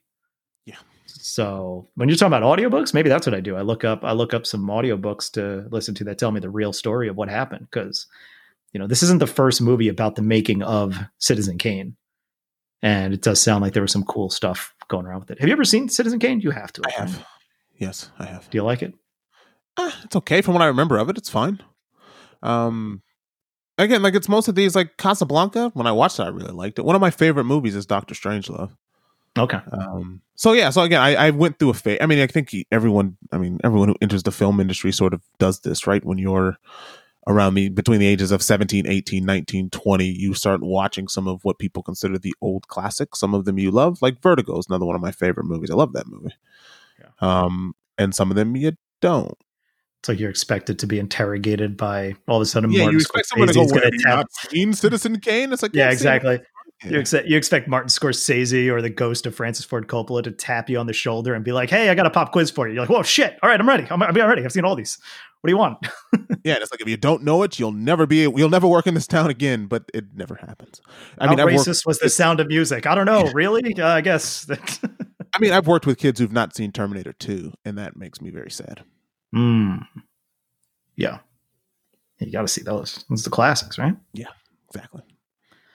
Well, the other making of Citizen Kane movie that I actually liked. It's been a while since I've seen it, but it was like an HBO movie called RKO 281. That's with hell of a cast in that one. Liev Schreiber plays Orson Welles, and John Malkovich plays Menk in that movie.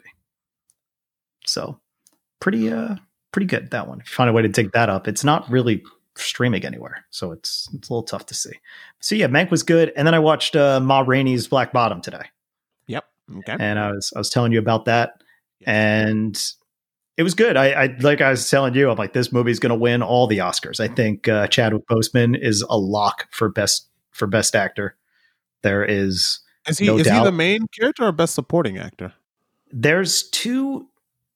He to me is like the main character. He's got the biggest arc in the movie, because even he's got a bigger role than Viola Davis, who plays the lead, who plays the title role, Ma Rainey.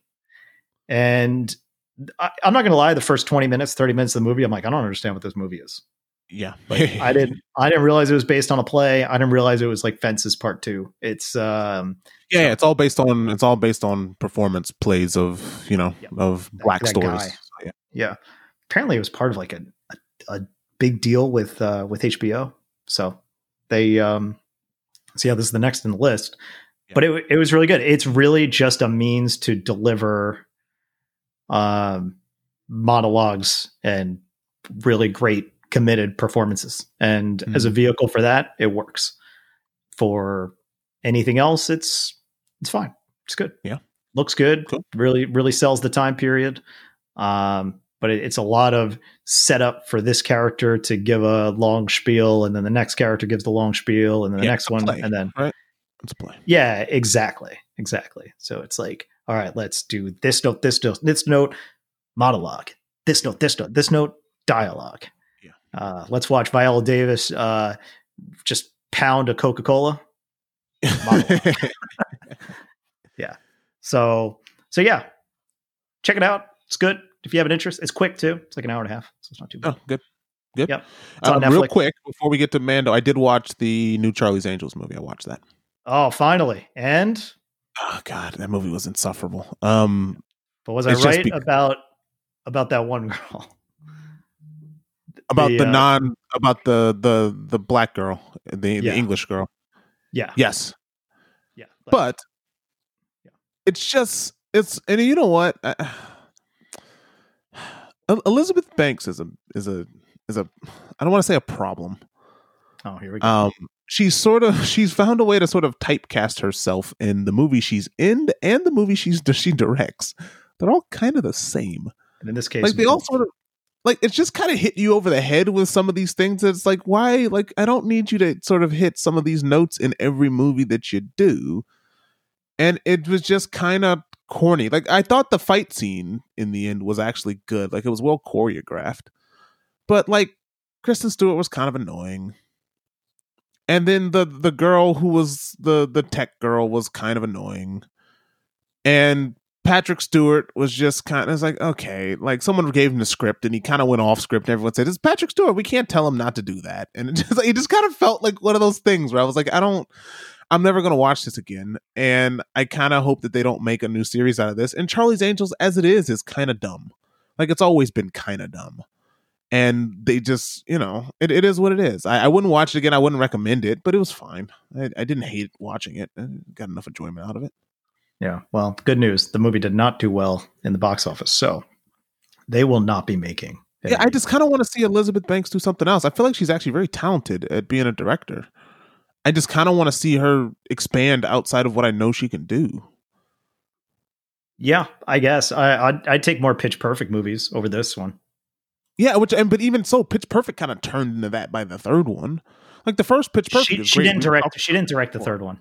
She didn't direct the third one. Okay, so fair enough. So, but again, like I just kind of want her to do something else. All right, fair enough. So, yeah. Yeah. So, by the way, that girl that I was talking about her name is Ella Balinska, and yeah, she is gorgeous. Like, but that's kind of the point of Charlie's. That's kind of the point of Charlie's Angel. That's why. I guess, but nobody in like the Cameron Diaz one was like distractingly beautiful, like she was. Yes, agreed. So, or even back in the day, but that's like a different. There's different definitions of beauty by generation. And this was I would say this is a more modern definition than your traditional Cameron Diaz. Yeah. Because if that's, if she's in the group, this one, like this woman, you're just like, okay, yeah, we'll just send her in. Everybody will stare at her and then we'll just do the thing we need to do. Yes. That's the plan.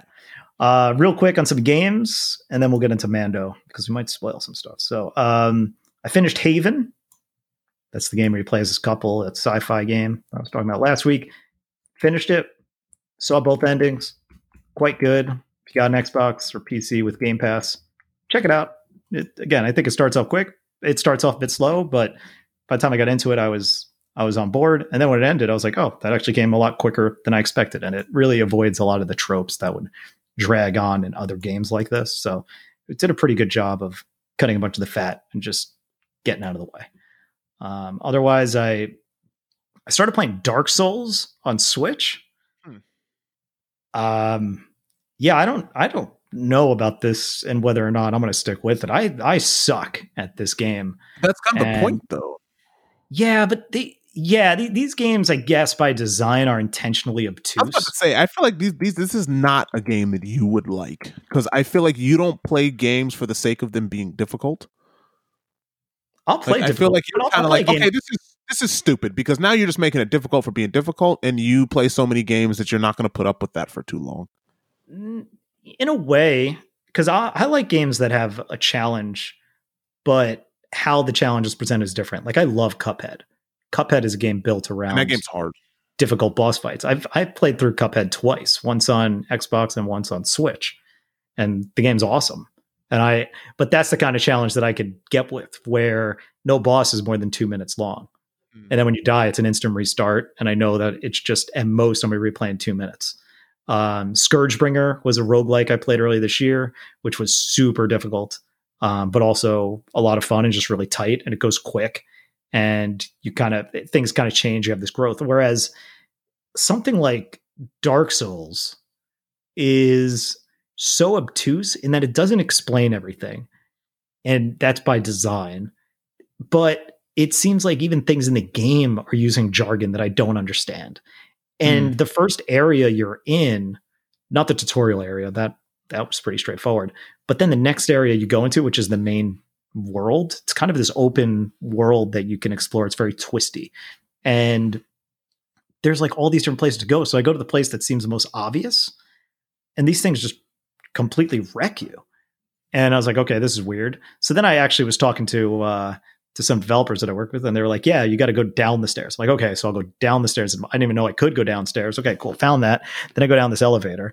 Okay, this seems right. There's undead people, like they said. And then I walk a little further, and then these ghosts, and I just swing right through them. So you can't do anything about these ghosts. So I tried that a few times, and I was like, okay, well, that's not working out. Let's try to find the next thing. So then I go online and I see, okay, well, there's got to be something else I'm missing. They're like, oh yeah, there's another path. You can go over there. You're like, oh, okay, cool. Go there. Now it feels like I'm making some progress. But the difference in difficulty here versus a game like Cuphead or Scourgebringer, or even a game like Beautiful Joe, is that this game will just like, you basically don't really make progress like you do in those games. You can play like 30 minutes and lose all your progress. Yep. And you can pick up your body. But if you die on the way to that 30 minutes, which happens, then that's gone. That's all done. I finished one of the bigger demons or one of the bigger monsters in the game. It's like the first boss that I was able to kill. That took me a couple of tries, but I was like, okay, cool. I feel pretty good about beating that.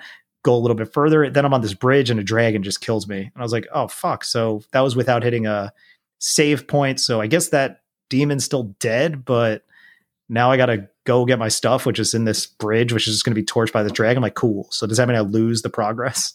There's some things you keep, some things you don't, but it's so obtuse and silly. I put a few hours into it already, so I might keep pushing it. I don't think I'm going to finish this game.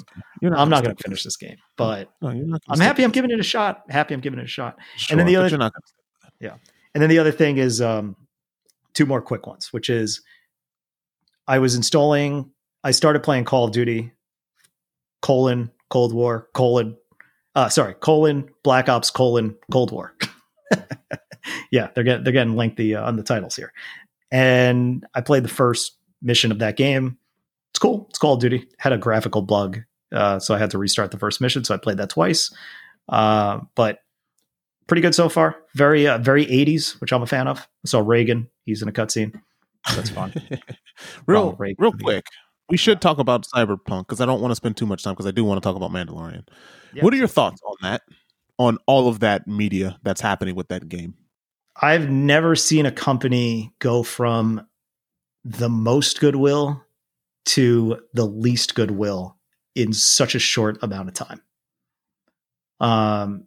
So this game, it was always meant to come out on Xbox, PS4, PC, Stadia, others, but the way they kept delaying it, it was supposed to come out in April this year. Then they delayed it to November. Then they delayed it to December.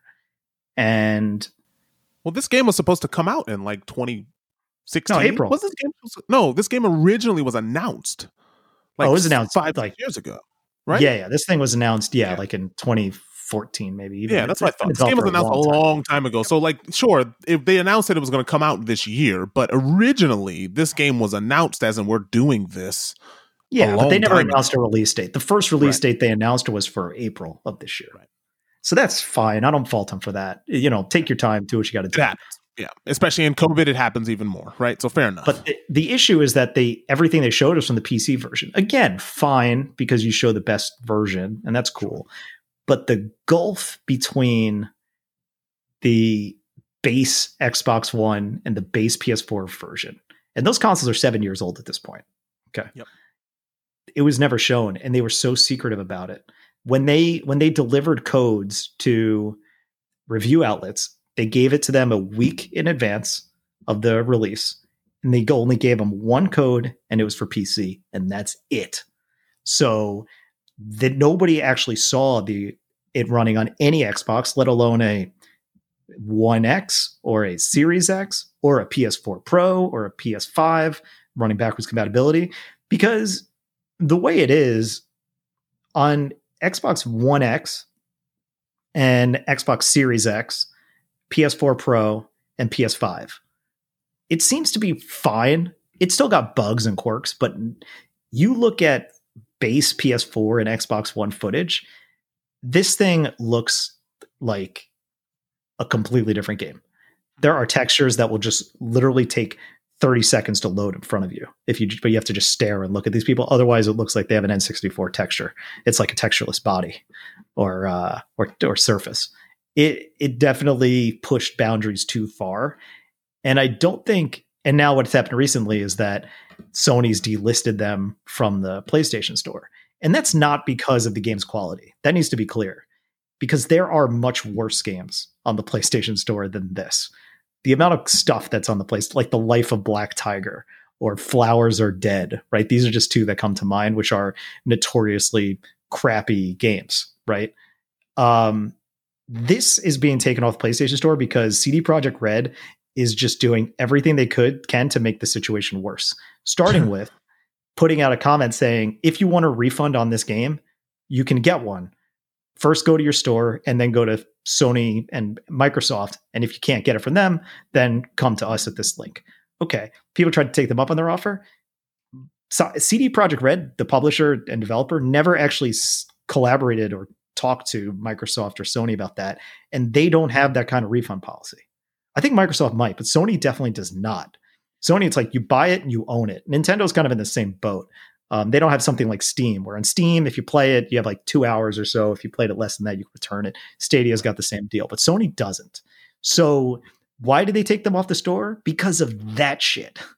And basically, the only way you can get a refund for something is that if they want to keep that policy as is if something is broken. And the only way they could say, all right, we'll give you a refund, but we'll give you a refund because it's a broken game.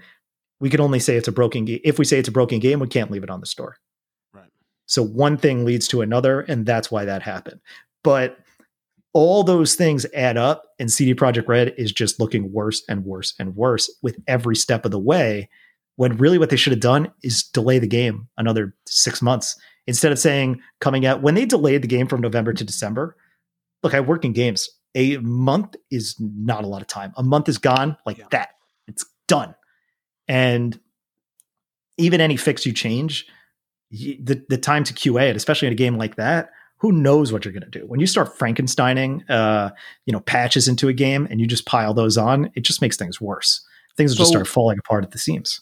Who would you blame for this, right? From a company structure, who do you think pushed for this to come out, even though they most likely knew it wasn't ready? Is this a marketing? Is it shareholders? Is it directors? Is it like, who is the blame for this? If you were to pick one person, I'm sure it's a combination of all of them, right? But if you had to pick one person who would push for this type of release to happen and for this to be the outcome, who would that be? It's got to be up top somewhere. It's definitely coming from management. It's a management higher up that touches both the release and the marketing, because two things happened. It's putting the game out before it's ready, largely because they wanted to get the holiday sales. Like, there's no doubt about it, right? And it's also the marketing issue because of putting out these rogue tweets without any sort of knowledge and just being like, well, just do this. And it says that it shows that we're being good faith, even though it's in completely bad faith. Because to come out and say, we'll give you a refund if you don't want it, great. Well, not us, but they will. It's like, no, they won't. These are, so it's definitely high up the food chain where both of those things can be, because there were stories before about crunch with the game going on and them really trying to crunch to hit this release date. So it's not the programmers, it's not the artists, it's not the guys who are doing the grunt work. It's not all these guys. If it was up to them, they'd put in their 8 or 9 hour days and be done with it. Take weekends and holidays and, get the game done when it's done. That's, people are praising a lot of Supergiant because that's their philosophy. Granted, that team is only like 10 to 15 people. It's much easier for everyone to have a say and be very honest about what's happening versus CD Projekt Red's a big company, right? They're publicly traded, aren't they? Yeah, but I believe so. And CD Projekt Red also took a little bit of a black eye to this week when they delisted a game. I think it's called, is it Devotion? CDPR Devotion. Yeah. So there was this game called Devotion, because CD Projekt Red also owns Good Old Games. And that's a pretty popular gaming platform. That's like Steam. Yeah. But one of the big things about Good Old Games is that they don't have DRM, any. Right? Yeah. There's no what is it? DRM, right? DRM, yeah, that's right. So basically, they said early. This is a tweet that they put out. Hi, we are Red Candle Games. Earlier, GOG has announced. Okay, sorry, this is burying the lead. But basically, Good Old Games have released something on Twitter saying, after receiving many messages from gamers, we have decided not to list the game in our store. Devotion was originally delisted from Steam because it had some like there were some comments about Xi Jinping. There was some like satire images about him being Winnie the Pooh or something like that. And this is, yeah, I know it's crazy, but this is the world we're in. So they took it down because anytime you cross China, back the fuck off, right? So, but Good Old Games come out and says, yeah, because of many messages from gamers, we decided not to list this game. It's like, are you kidding me? No gamer said there's a problem. Yeah. So they took it off the game and basically lied about why they did it. Right. Because I don't need to tell you any more than that tweet to tell you it's a lie. Like again, a couple of gig companies have stepped in it, right? Exactly. But like I guess like you said, right? Like even when Blizzard made this mistake, right? They've got really goodwill, but they didn't torch it the same way that these guys have torched their goodwill. Yeah, and this is just another issue. You launched the biggest release of the year, what was expected to be like one of the best games of the year. And you delivered on PC. Like the PC scores are great. Like it's 90%, 90% Metacritic, which is great. Your console versions, like IGN gave the PC version 9. They gave the Xbox One and PS4 version a 4. But they redid that, right? Like that was part of the problem that people were upset with as well, was that they only reviewed the PC version and then everyone sort of got pressured. Because that's what they had, and they were clear. And in the review process, not only did they, I forgot this bit, in video reviews, the reviewers were not allowed to use any recorded footage. They could only use footage provided by CD Projekt Red. They set this thing up. If they were transparent about this, then it would have been fine. Or even if they said, we'll release the piece. Like, I'm not a fan of staggered releases, but if I would have completely understood if they're like, yeah, PC version's coming out because we need to get this out, but for our, financial reasons. But the console version, you guys are just going to have to wait a little bit longer. Why? Because it's a shit show. We need to optimize this, and we don't want to ship a bad product. We have a good product on PC. We got a bad product on console. I think people would trust them more. They'd be upset about it, but they would trust the fact that, okay, well, look, you guys are trying to create the best product, and I think you get more people to buy the PC version, right? Well, I'll just buy the PC version, and then I'll buy it again when it comes out on Xbox, whatever, right? Like that's, yeah. But I mean, look, I just see it from afar. Only thing I knew about this company is that they made the Witcher games, and I was like, whatever. That's what they're known for. Witcher 3 is what brought them all the goodwill. And I think honestly, like people are so down on them now. By this time next year, Cyberpunk is going to be a great game. I stand by but that happens a lot. Where someone, I mean, what was it? The space game, No Man's Sky, that apparently is great now, right? Because they took the time and actually like fixed the issues and really listened to their community. But that one's a little different. They overhyped that game for what it was, and people assumed it was something it was not. Right. I mean, there was a lot of the marketing machine really rolled on with that thing. And as they built up the game and supported it with a lot of free updates over the years, it became what the original expectations were. This one is, but it was never broken. This game is broken. Like you got to look at some of these videos. It's bad. It's wild. Like from texture popping to, level of detail issues to character issues to shadows to like, it just looks unfinished. Yeah. And I bought it. I bought the game for Xbox, and I'm not planning on returning it. I took the plastic off, but I didn't take the seal off. So I probably could return it, but I'm waiting. I mean, I think you asked me a couple weeks ago, like, am I going to play it? And I said, I'll wait for the Series X patch. This is a game that I want to enjoy, and I want to play it the way that it's intended to. And right now I don't have those means. So I'll wait and I'll play it. And I hope it's great at the time, because when I hear people talking about the game and everything it does and all the mechanics of it, it sounds awesome. It's just not optimized at all. Yeah. But that's what happens with these ambitious games. Yep. So, yep, for sure. Yeah. So let's talk about Mando. Yes. All right. We might spoil some stuff. So go and watch it. You have Disney Plus, I'm sure. So go watch it. If you don't care, then keep listening. So what'd you think of the ending? So I want to talk about the series first because I hinted at it, right? I had a bunch of episodes left, right? The last 5 episodes, right? 8 episode season. Sorry. Yes. Right. So the first 3 episodes were a lot like what you got in the first season. So not bad, not good. Just it is what it is, right? Monster of the Week. He's flying around doing stuff. Mm-hmm. The 4 episodes after that are probably the best Star Wars I've seen since Empire Strikes Back. Yeah, like it's great.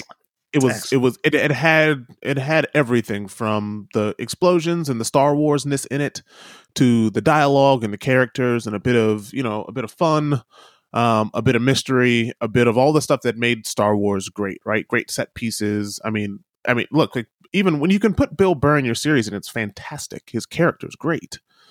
Is pretty good. Or you can put Rosario Dawson as this character that everyone talks about as in some other Star Wars thing that I have known nothing about, but it's still great, right? It's fun to watch. Yeah, whatever. Rebels, I think. Yeah. Right. Mm-hmm. All right. So I was pretty high on this, right? And then, like, even so, like, the last episode felt like you were watching a Star Wars movie.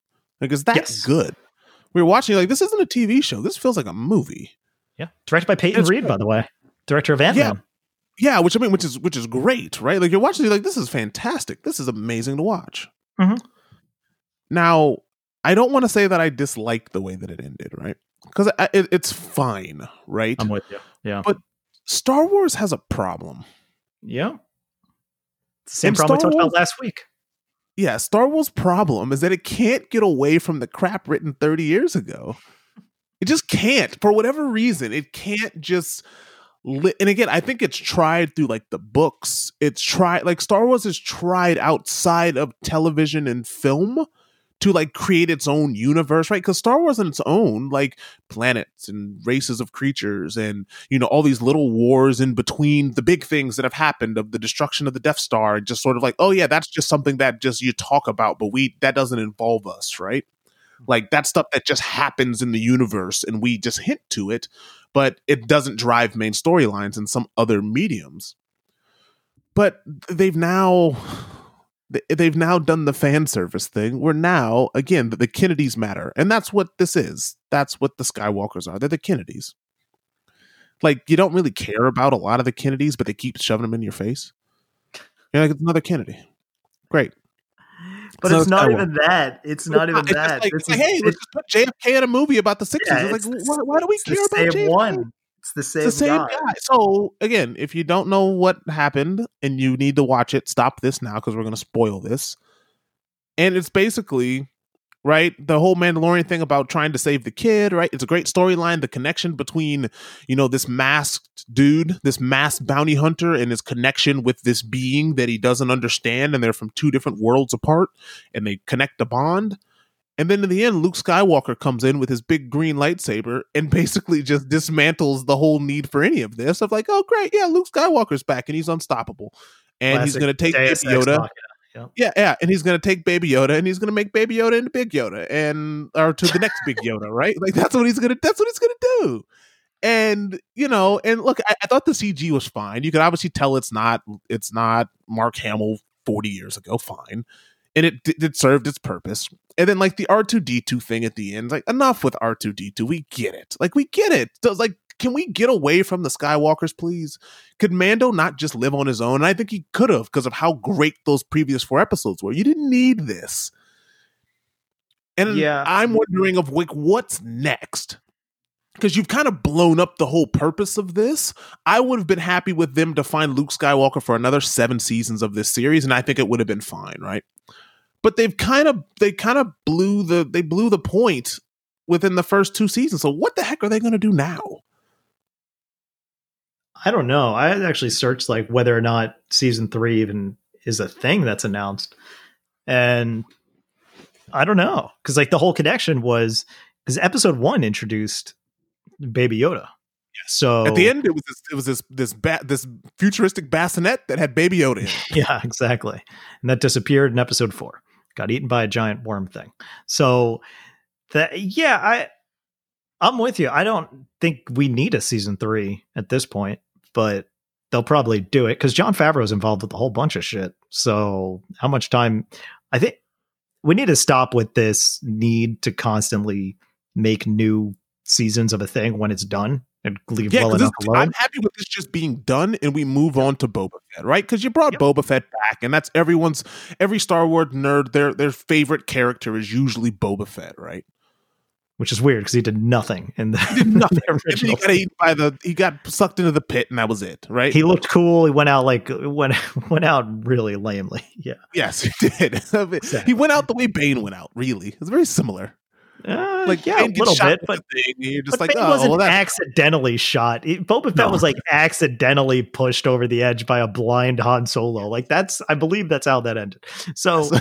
Yeah, it was not great, but otherwise he just kind of stood around. Get a Boba Fett series, and again, I just thought the Mandalorian was, and that looks dope. That the setup for that looks dope, but this was one where I'm with you. Like, this is the problem I pointed out last week, where everything feels so small, and when you see this cloaked Luke like wrecking shop through this ship, I'm like, this looks dope, but once I saw the green lightsaber, I was up until that point, I was like, please don't be Luke. Like, once the X-Wing showed up, I was like, no, is this what they're doing? She goes, oh, great, a single X-Wing. And I'm like, oh no, we're going to do something. Cause it could have been anyone. It could have been anybody. It could have been Ahsoka again, who we have context of in the show.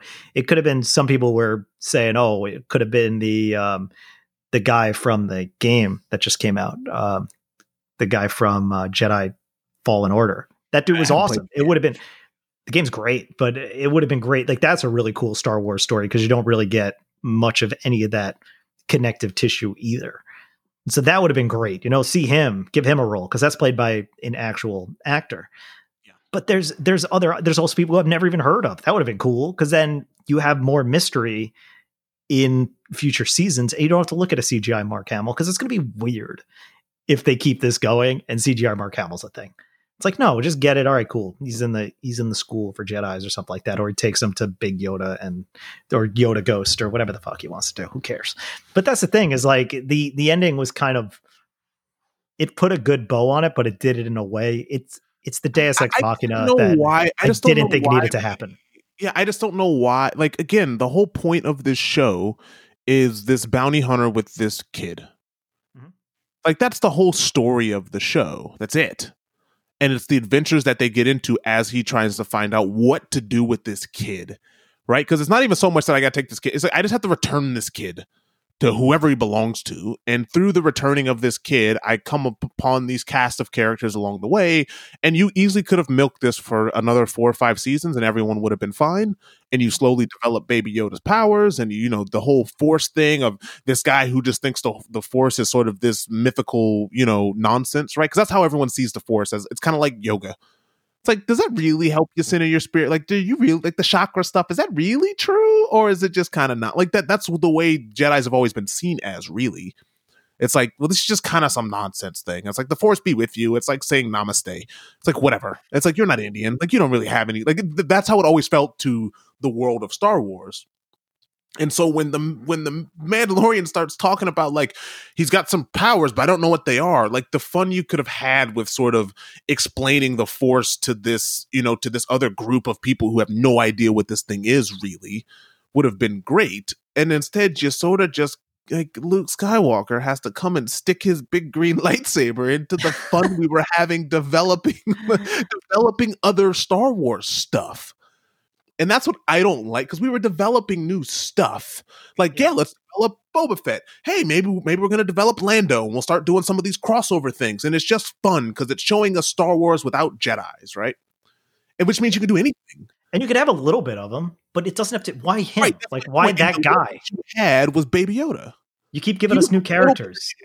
Yeah. And instead now it's just like, okay, well, the Jedis are the unstoppable force that is always going to come in and ruin Star Wars. We're always stuck with yoga. It always comes back. I mean, even with the Star Wars movies, right? Like, it was kind of fun thinking, like, this guy's got a lightsaber and he's not really a Jedi, and the Jedis are this mythical thing that kind of exists. And then at the end of it, what is it? Lightsabers everywhere. And I'm Palpatine. Like, it's just that crap where it's just like, can we get away? The Jedis have ruined Star Wars.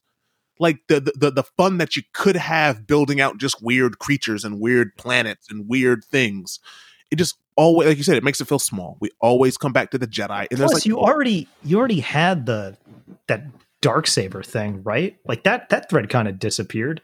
Because if that was really a solution, why couldn't they end it with keep the season ending ambiguous and be like, hey, Mando, you got that sword, like you can use that. And now you're the king of the Mandalorians, and now people are going to come after you because you're the king of the Mandalorian. Like, you easily could have just gone off on this tangent of just Mandalorian stuff. And Baby Yoda's here, and he adds a little bit of brevity, and there's always the mystery of the Force that surrounds these two because you got this Baby Yoda character. And they just Luke Skywalker came in and just put his lightsaber on the table, and okay, yeah, great. Luke's unstoppable, and we had to have him come in with the hood, and these dangerous mechs that no one can defeat. It just kind of like he wasn't even doing anything special. He just swinging the lightsaber, and I just kind of was like, whatever. I feel like I'm getting some strong innuendo from this. That's what it feels like. You keep saying big green lightsaber. You just said put the lightsaber on the table. It's You're just saying like enough of Luke, and Luke kind of like out of the whole, like it's just whatever. Like again, it's just I'm just frustrated because Star Wars can be so much more than Luke and Leia, and it just always comes back to that family. And it's just like this is a giant universe, and we're stuck with the Skywalkers. Yeah. No, I'm with you. I can't disagree with you. I am not. And again, I really loved it. I still thought the whole thing of Mando fighting Gus from Breaking Bad, like all of it, like fighting the Chicken Man. Giancarlo Esposito. That guy is awesome. He is so good. Oh, and then you got then you got the ladies brigade where you got like the two female Mandos, and then you got Gina Carano with this giant machine gun, and then you got the sniper. Like, it was just fun, right? Like, this is fun. This is great. We got the ladies involved. We got Baby Yoda, and we got Mando, and they're doing their thing. And then we'll be squatting through the halls of this ship. Yeah, it's cool. And then Luke he just pulls out just enough to win. And then we're like, it wasn't a contest, Luke. We know you're Luke. Put it away. And he couldn't. Did that other woman, the redhead, did she die? Or did she? That was kind of ambiguous too, right? Because she was shot. Yeah, I mean, she's wearing armor. She's just kind of shot in the chest. Like, she's probably fine, who knows, right? But like, who knows what happens to Giancarlo? What happened to his character, right? Because he was very obviously he knew who it was. Like, in his face, you just see like, oh God, I'm screwed, right? Yeah. But like, what happened? Like, that entire storyline, you could have just milked another 2-3 seasons out of him having to fight random Mandalorians because he's the king of the Mandalorians. Yeah, like that. They set up this cool conflict where I'm like, oh shit, she's going to be the bad guy now. Yes, exactly. Which again, she still might be. But now you sort of rip the Baby Yoda fun out of it. And it's kind of like... Exactly, because you're... Yeah. Yeah, it seemed unnecessary. It was like hype for the sake of hype. And for me, it was like, you already set up all these dominoes, and then you just did this other thing where you're just like, you didn't... By thinking that by appealing to fan service so hard, you undermined everything that came before it, and I think that's the issue that you're playing enough fan service, because the simple fact, the way that episode started, right? Boba Fett was the distraction. He was barely a character before this series. That's what I mean. He knocks out 2 TIE fighters, and then he zooms into light speed, and then it's like, okay, great, he's done, and now we're gonna go follow that somewhere else, right? That's gonna become its own show when he zooms off in light speed, and you can easily just pick up his show there. Great, yeah. And that's the problem. Like, now they've just kind of upended the Mandalorian, because now I'm sure that this whole conflict of him with his sword and his blade still exists, but forever it's going to just be, this was, it was about Baby Yoda was like this is the cute, mysterious thing that we all love, but we're here for the Mandalorian because he's cool. And now you've ripped out half of the reason why people care about this thing. And sure, like, we'll probably have that whole storyline will probably exist, but you kind of completely just defang the motivation for the Mandalorian at this point. Like, what's his motive? You're gonna have to make up a new motivation for him. And again, you kind of have to trust Jon Favreau and hope that he's got. Yeah, definitely. You gotta, and that's kind of the saving grace. You hope that he's got his handle on this thing. But my fear is that Disney comes in and goes, "Hey, we got to add Mickey, right? Because we're Disney." It's like, well, it's Star Wars, so we got to add Luke, Pick one, either Luke or Leia or Darth Vader's whatever. Yeah, whatever. You know for a fact that this Boba Fett series will not go through its first season without seeing Han Solo. Yeah, and that's the problem. Like, why? Like, he's going to be in it. He shouldn't be, but he's going to be. He's going to be in it. And, like, at some point, Jabba the Hutt's cousin or something's going to show. Like, it's just that crap. When it's like, let those movies just be on their own. Why does everything have to be connected to this very small world that you built when you could really just make up random stuff and I think people would still love it? And that Star Wars doesn't have enough faith in what it's in the universe that it can build. It just doesn't. It doesn't have the faith in it. Like, and I would assume like this, like, right.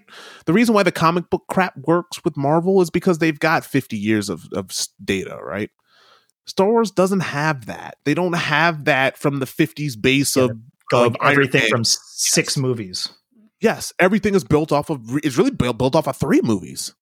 Really, at this point, it's built off the first 3 movies from the late 70s and 80s, and we're going to keep rehashing those. Yeah, but they're pulling shit from the prequels now as well, like this Obi-Wan Kenobi show that's also going to have Hayden Christensen, like, which is crazy, but people are seemingly stoked about that. Yeah, these are again, things.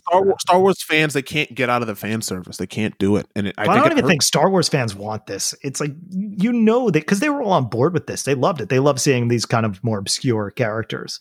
I don't think they want this. This is marketing calculations. It has to be. I don't think Jon Favreau was like, yeah, and then Luke shows up. It's like, why? Why does he show up? I mean, I could kind of rationalize it from the plot perspective. You know, you put Yoda in that big tube thing on the mountain, right? And you figure, because that's meant to signal a Jedi to show up. But that's what I'm saying. It could have been anybody. It didn't have to be Luke. I mean, I would have taken. Can't you get like Samuel Jackson, or was he dead by then? He's dead, but nobody's really dead. You know, like that would be cool if all of a sudden somebody walks in and he's screaming, "That's right, motherfuckers, I'm back!" And then you see that purple lightsaber and he just goes to town. Like, yeah, that'd be amazing.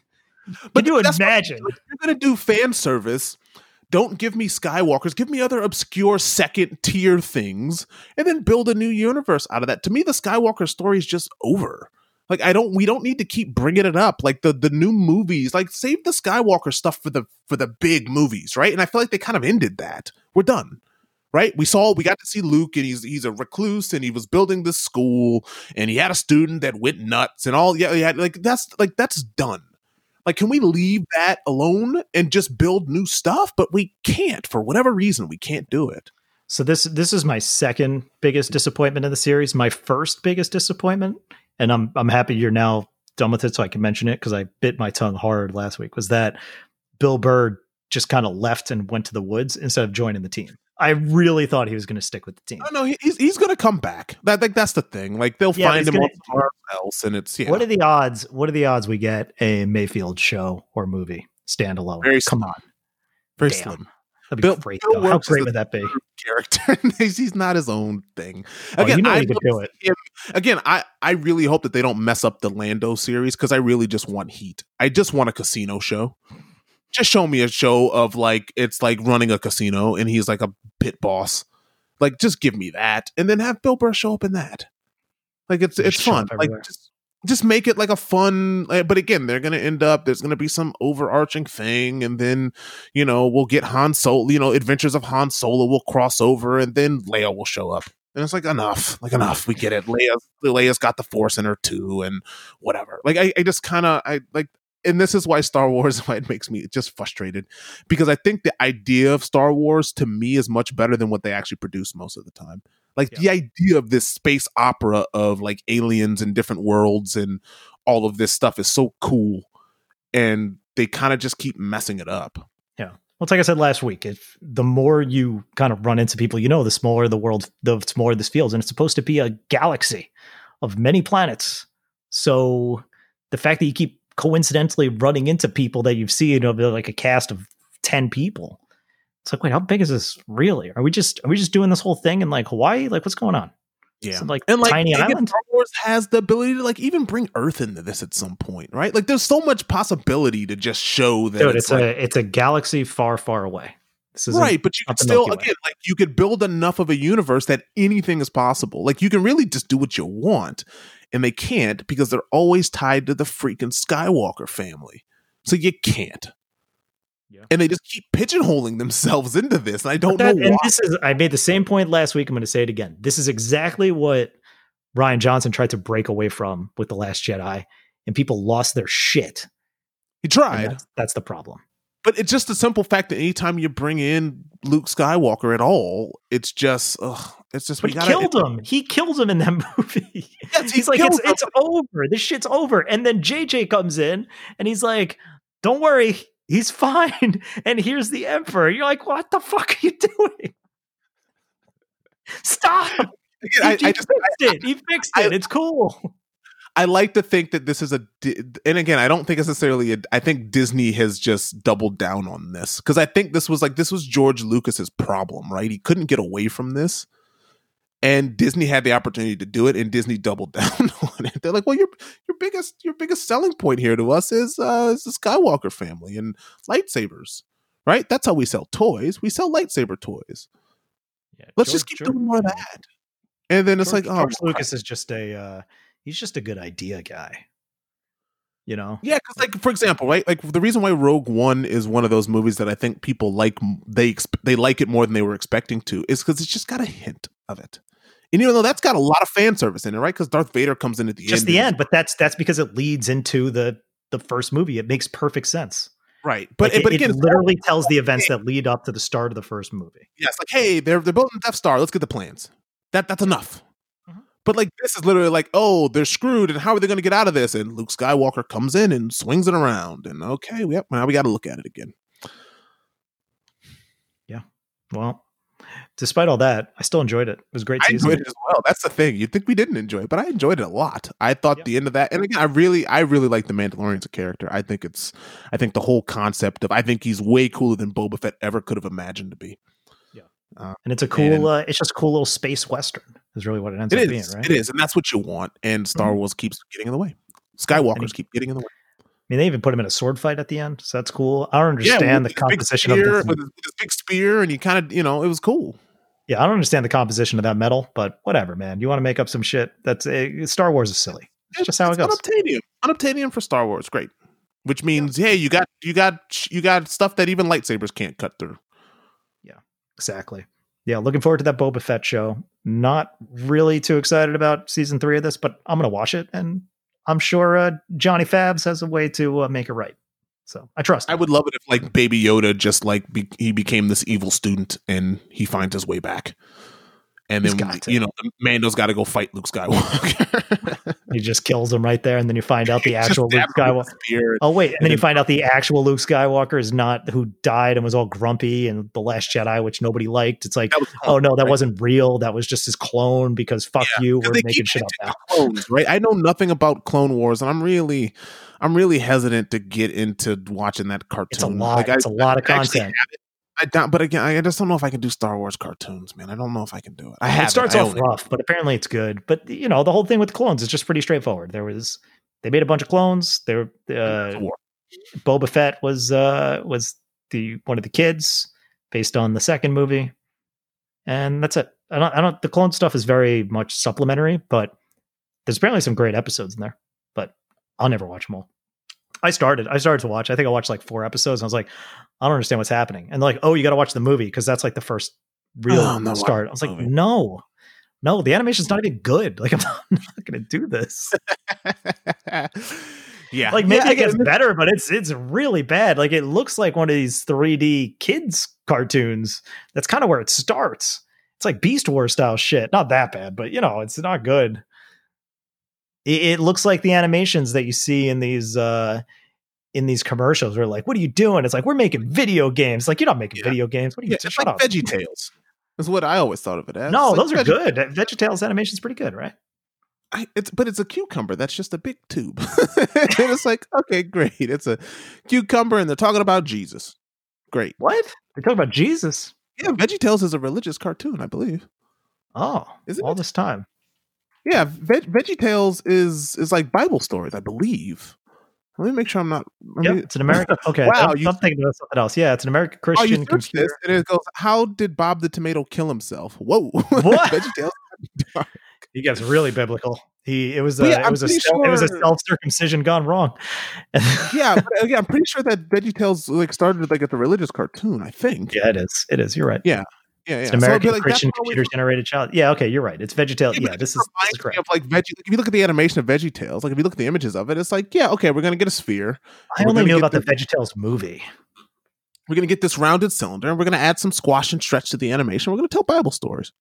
Okay, cool. I don't think God ever made vegetables in his like as personified like this. He only made an apple. Well, he also made the banana, according to that one guy who said banana is proof that we are of intelligent design, because the way that the amount of grooves in your hand, like when you bend your hand around a banana, how it fits perfectly around. Don't monkeys eat bananas by like a different way? Don't they eat it the opposite way? You're trying to rationalize that comment? I don't know why you do that. Yeah, like monkeys eat bananas weirdly. This is going into it. This is a incognito search. Banana. Yeah, how do monkeys peel bananas? We'll do this, and then I got to go paint. So yeah, I ordered food for delivery about 10 minutes ago, so I'm gonna. Yeah. They peel the banana the opposite way. Here we go. Banana argument from Rational Wiki. The banana argument is a specific teleological argument for theism based on form and function of natural objects, specifically in this case the banana. According to Ray Comfort, Jesus Christ, that guy's got an easy listening album, for sure. Ray Comfort. The banana is the atheist's nightmare, as he considers its ease of use, nutritional value, and color coding to be irrefutable proof of intelligent design. In its usual presentation, it is humorously foolish, so much so that Comfort has since taken to using it as a joke himself and claiming that it has always been a joke or stand-up routine, in contrast with the quite serious tactic he originally intended it as. So there you go. Yeah, there's a video called The Atheist Nightmare. So enjoy it. Look that up, enjoy it, have fun, and we'll close this out. Well, look, everyone, happy continuous Hanukkah, right? Is Hanukkah over? It's over. Okay, it's done. Well, hope you had a happy Hanukkah.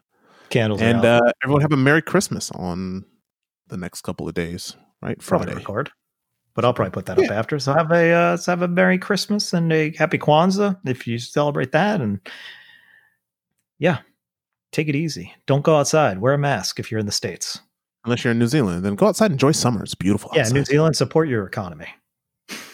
Till next week. Economy's up 13%. Miles this year. This podcast is over. It's done.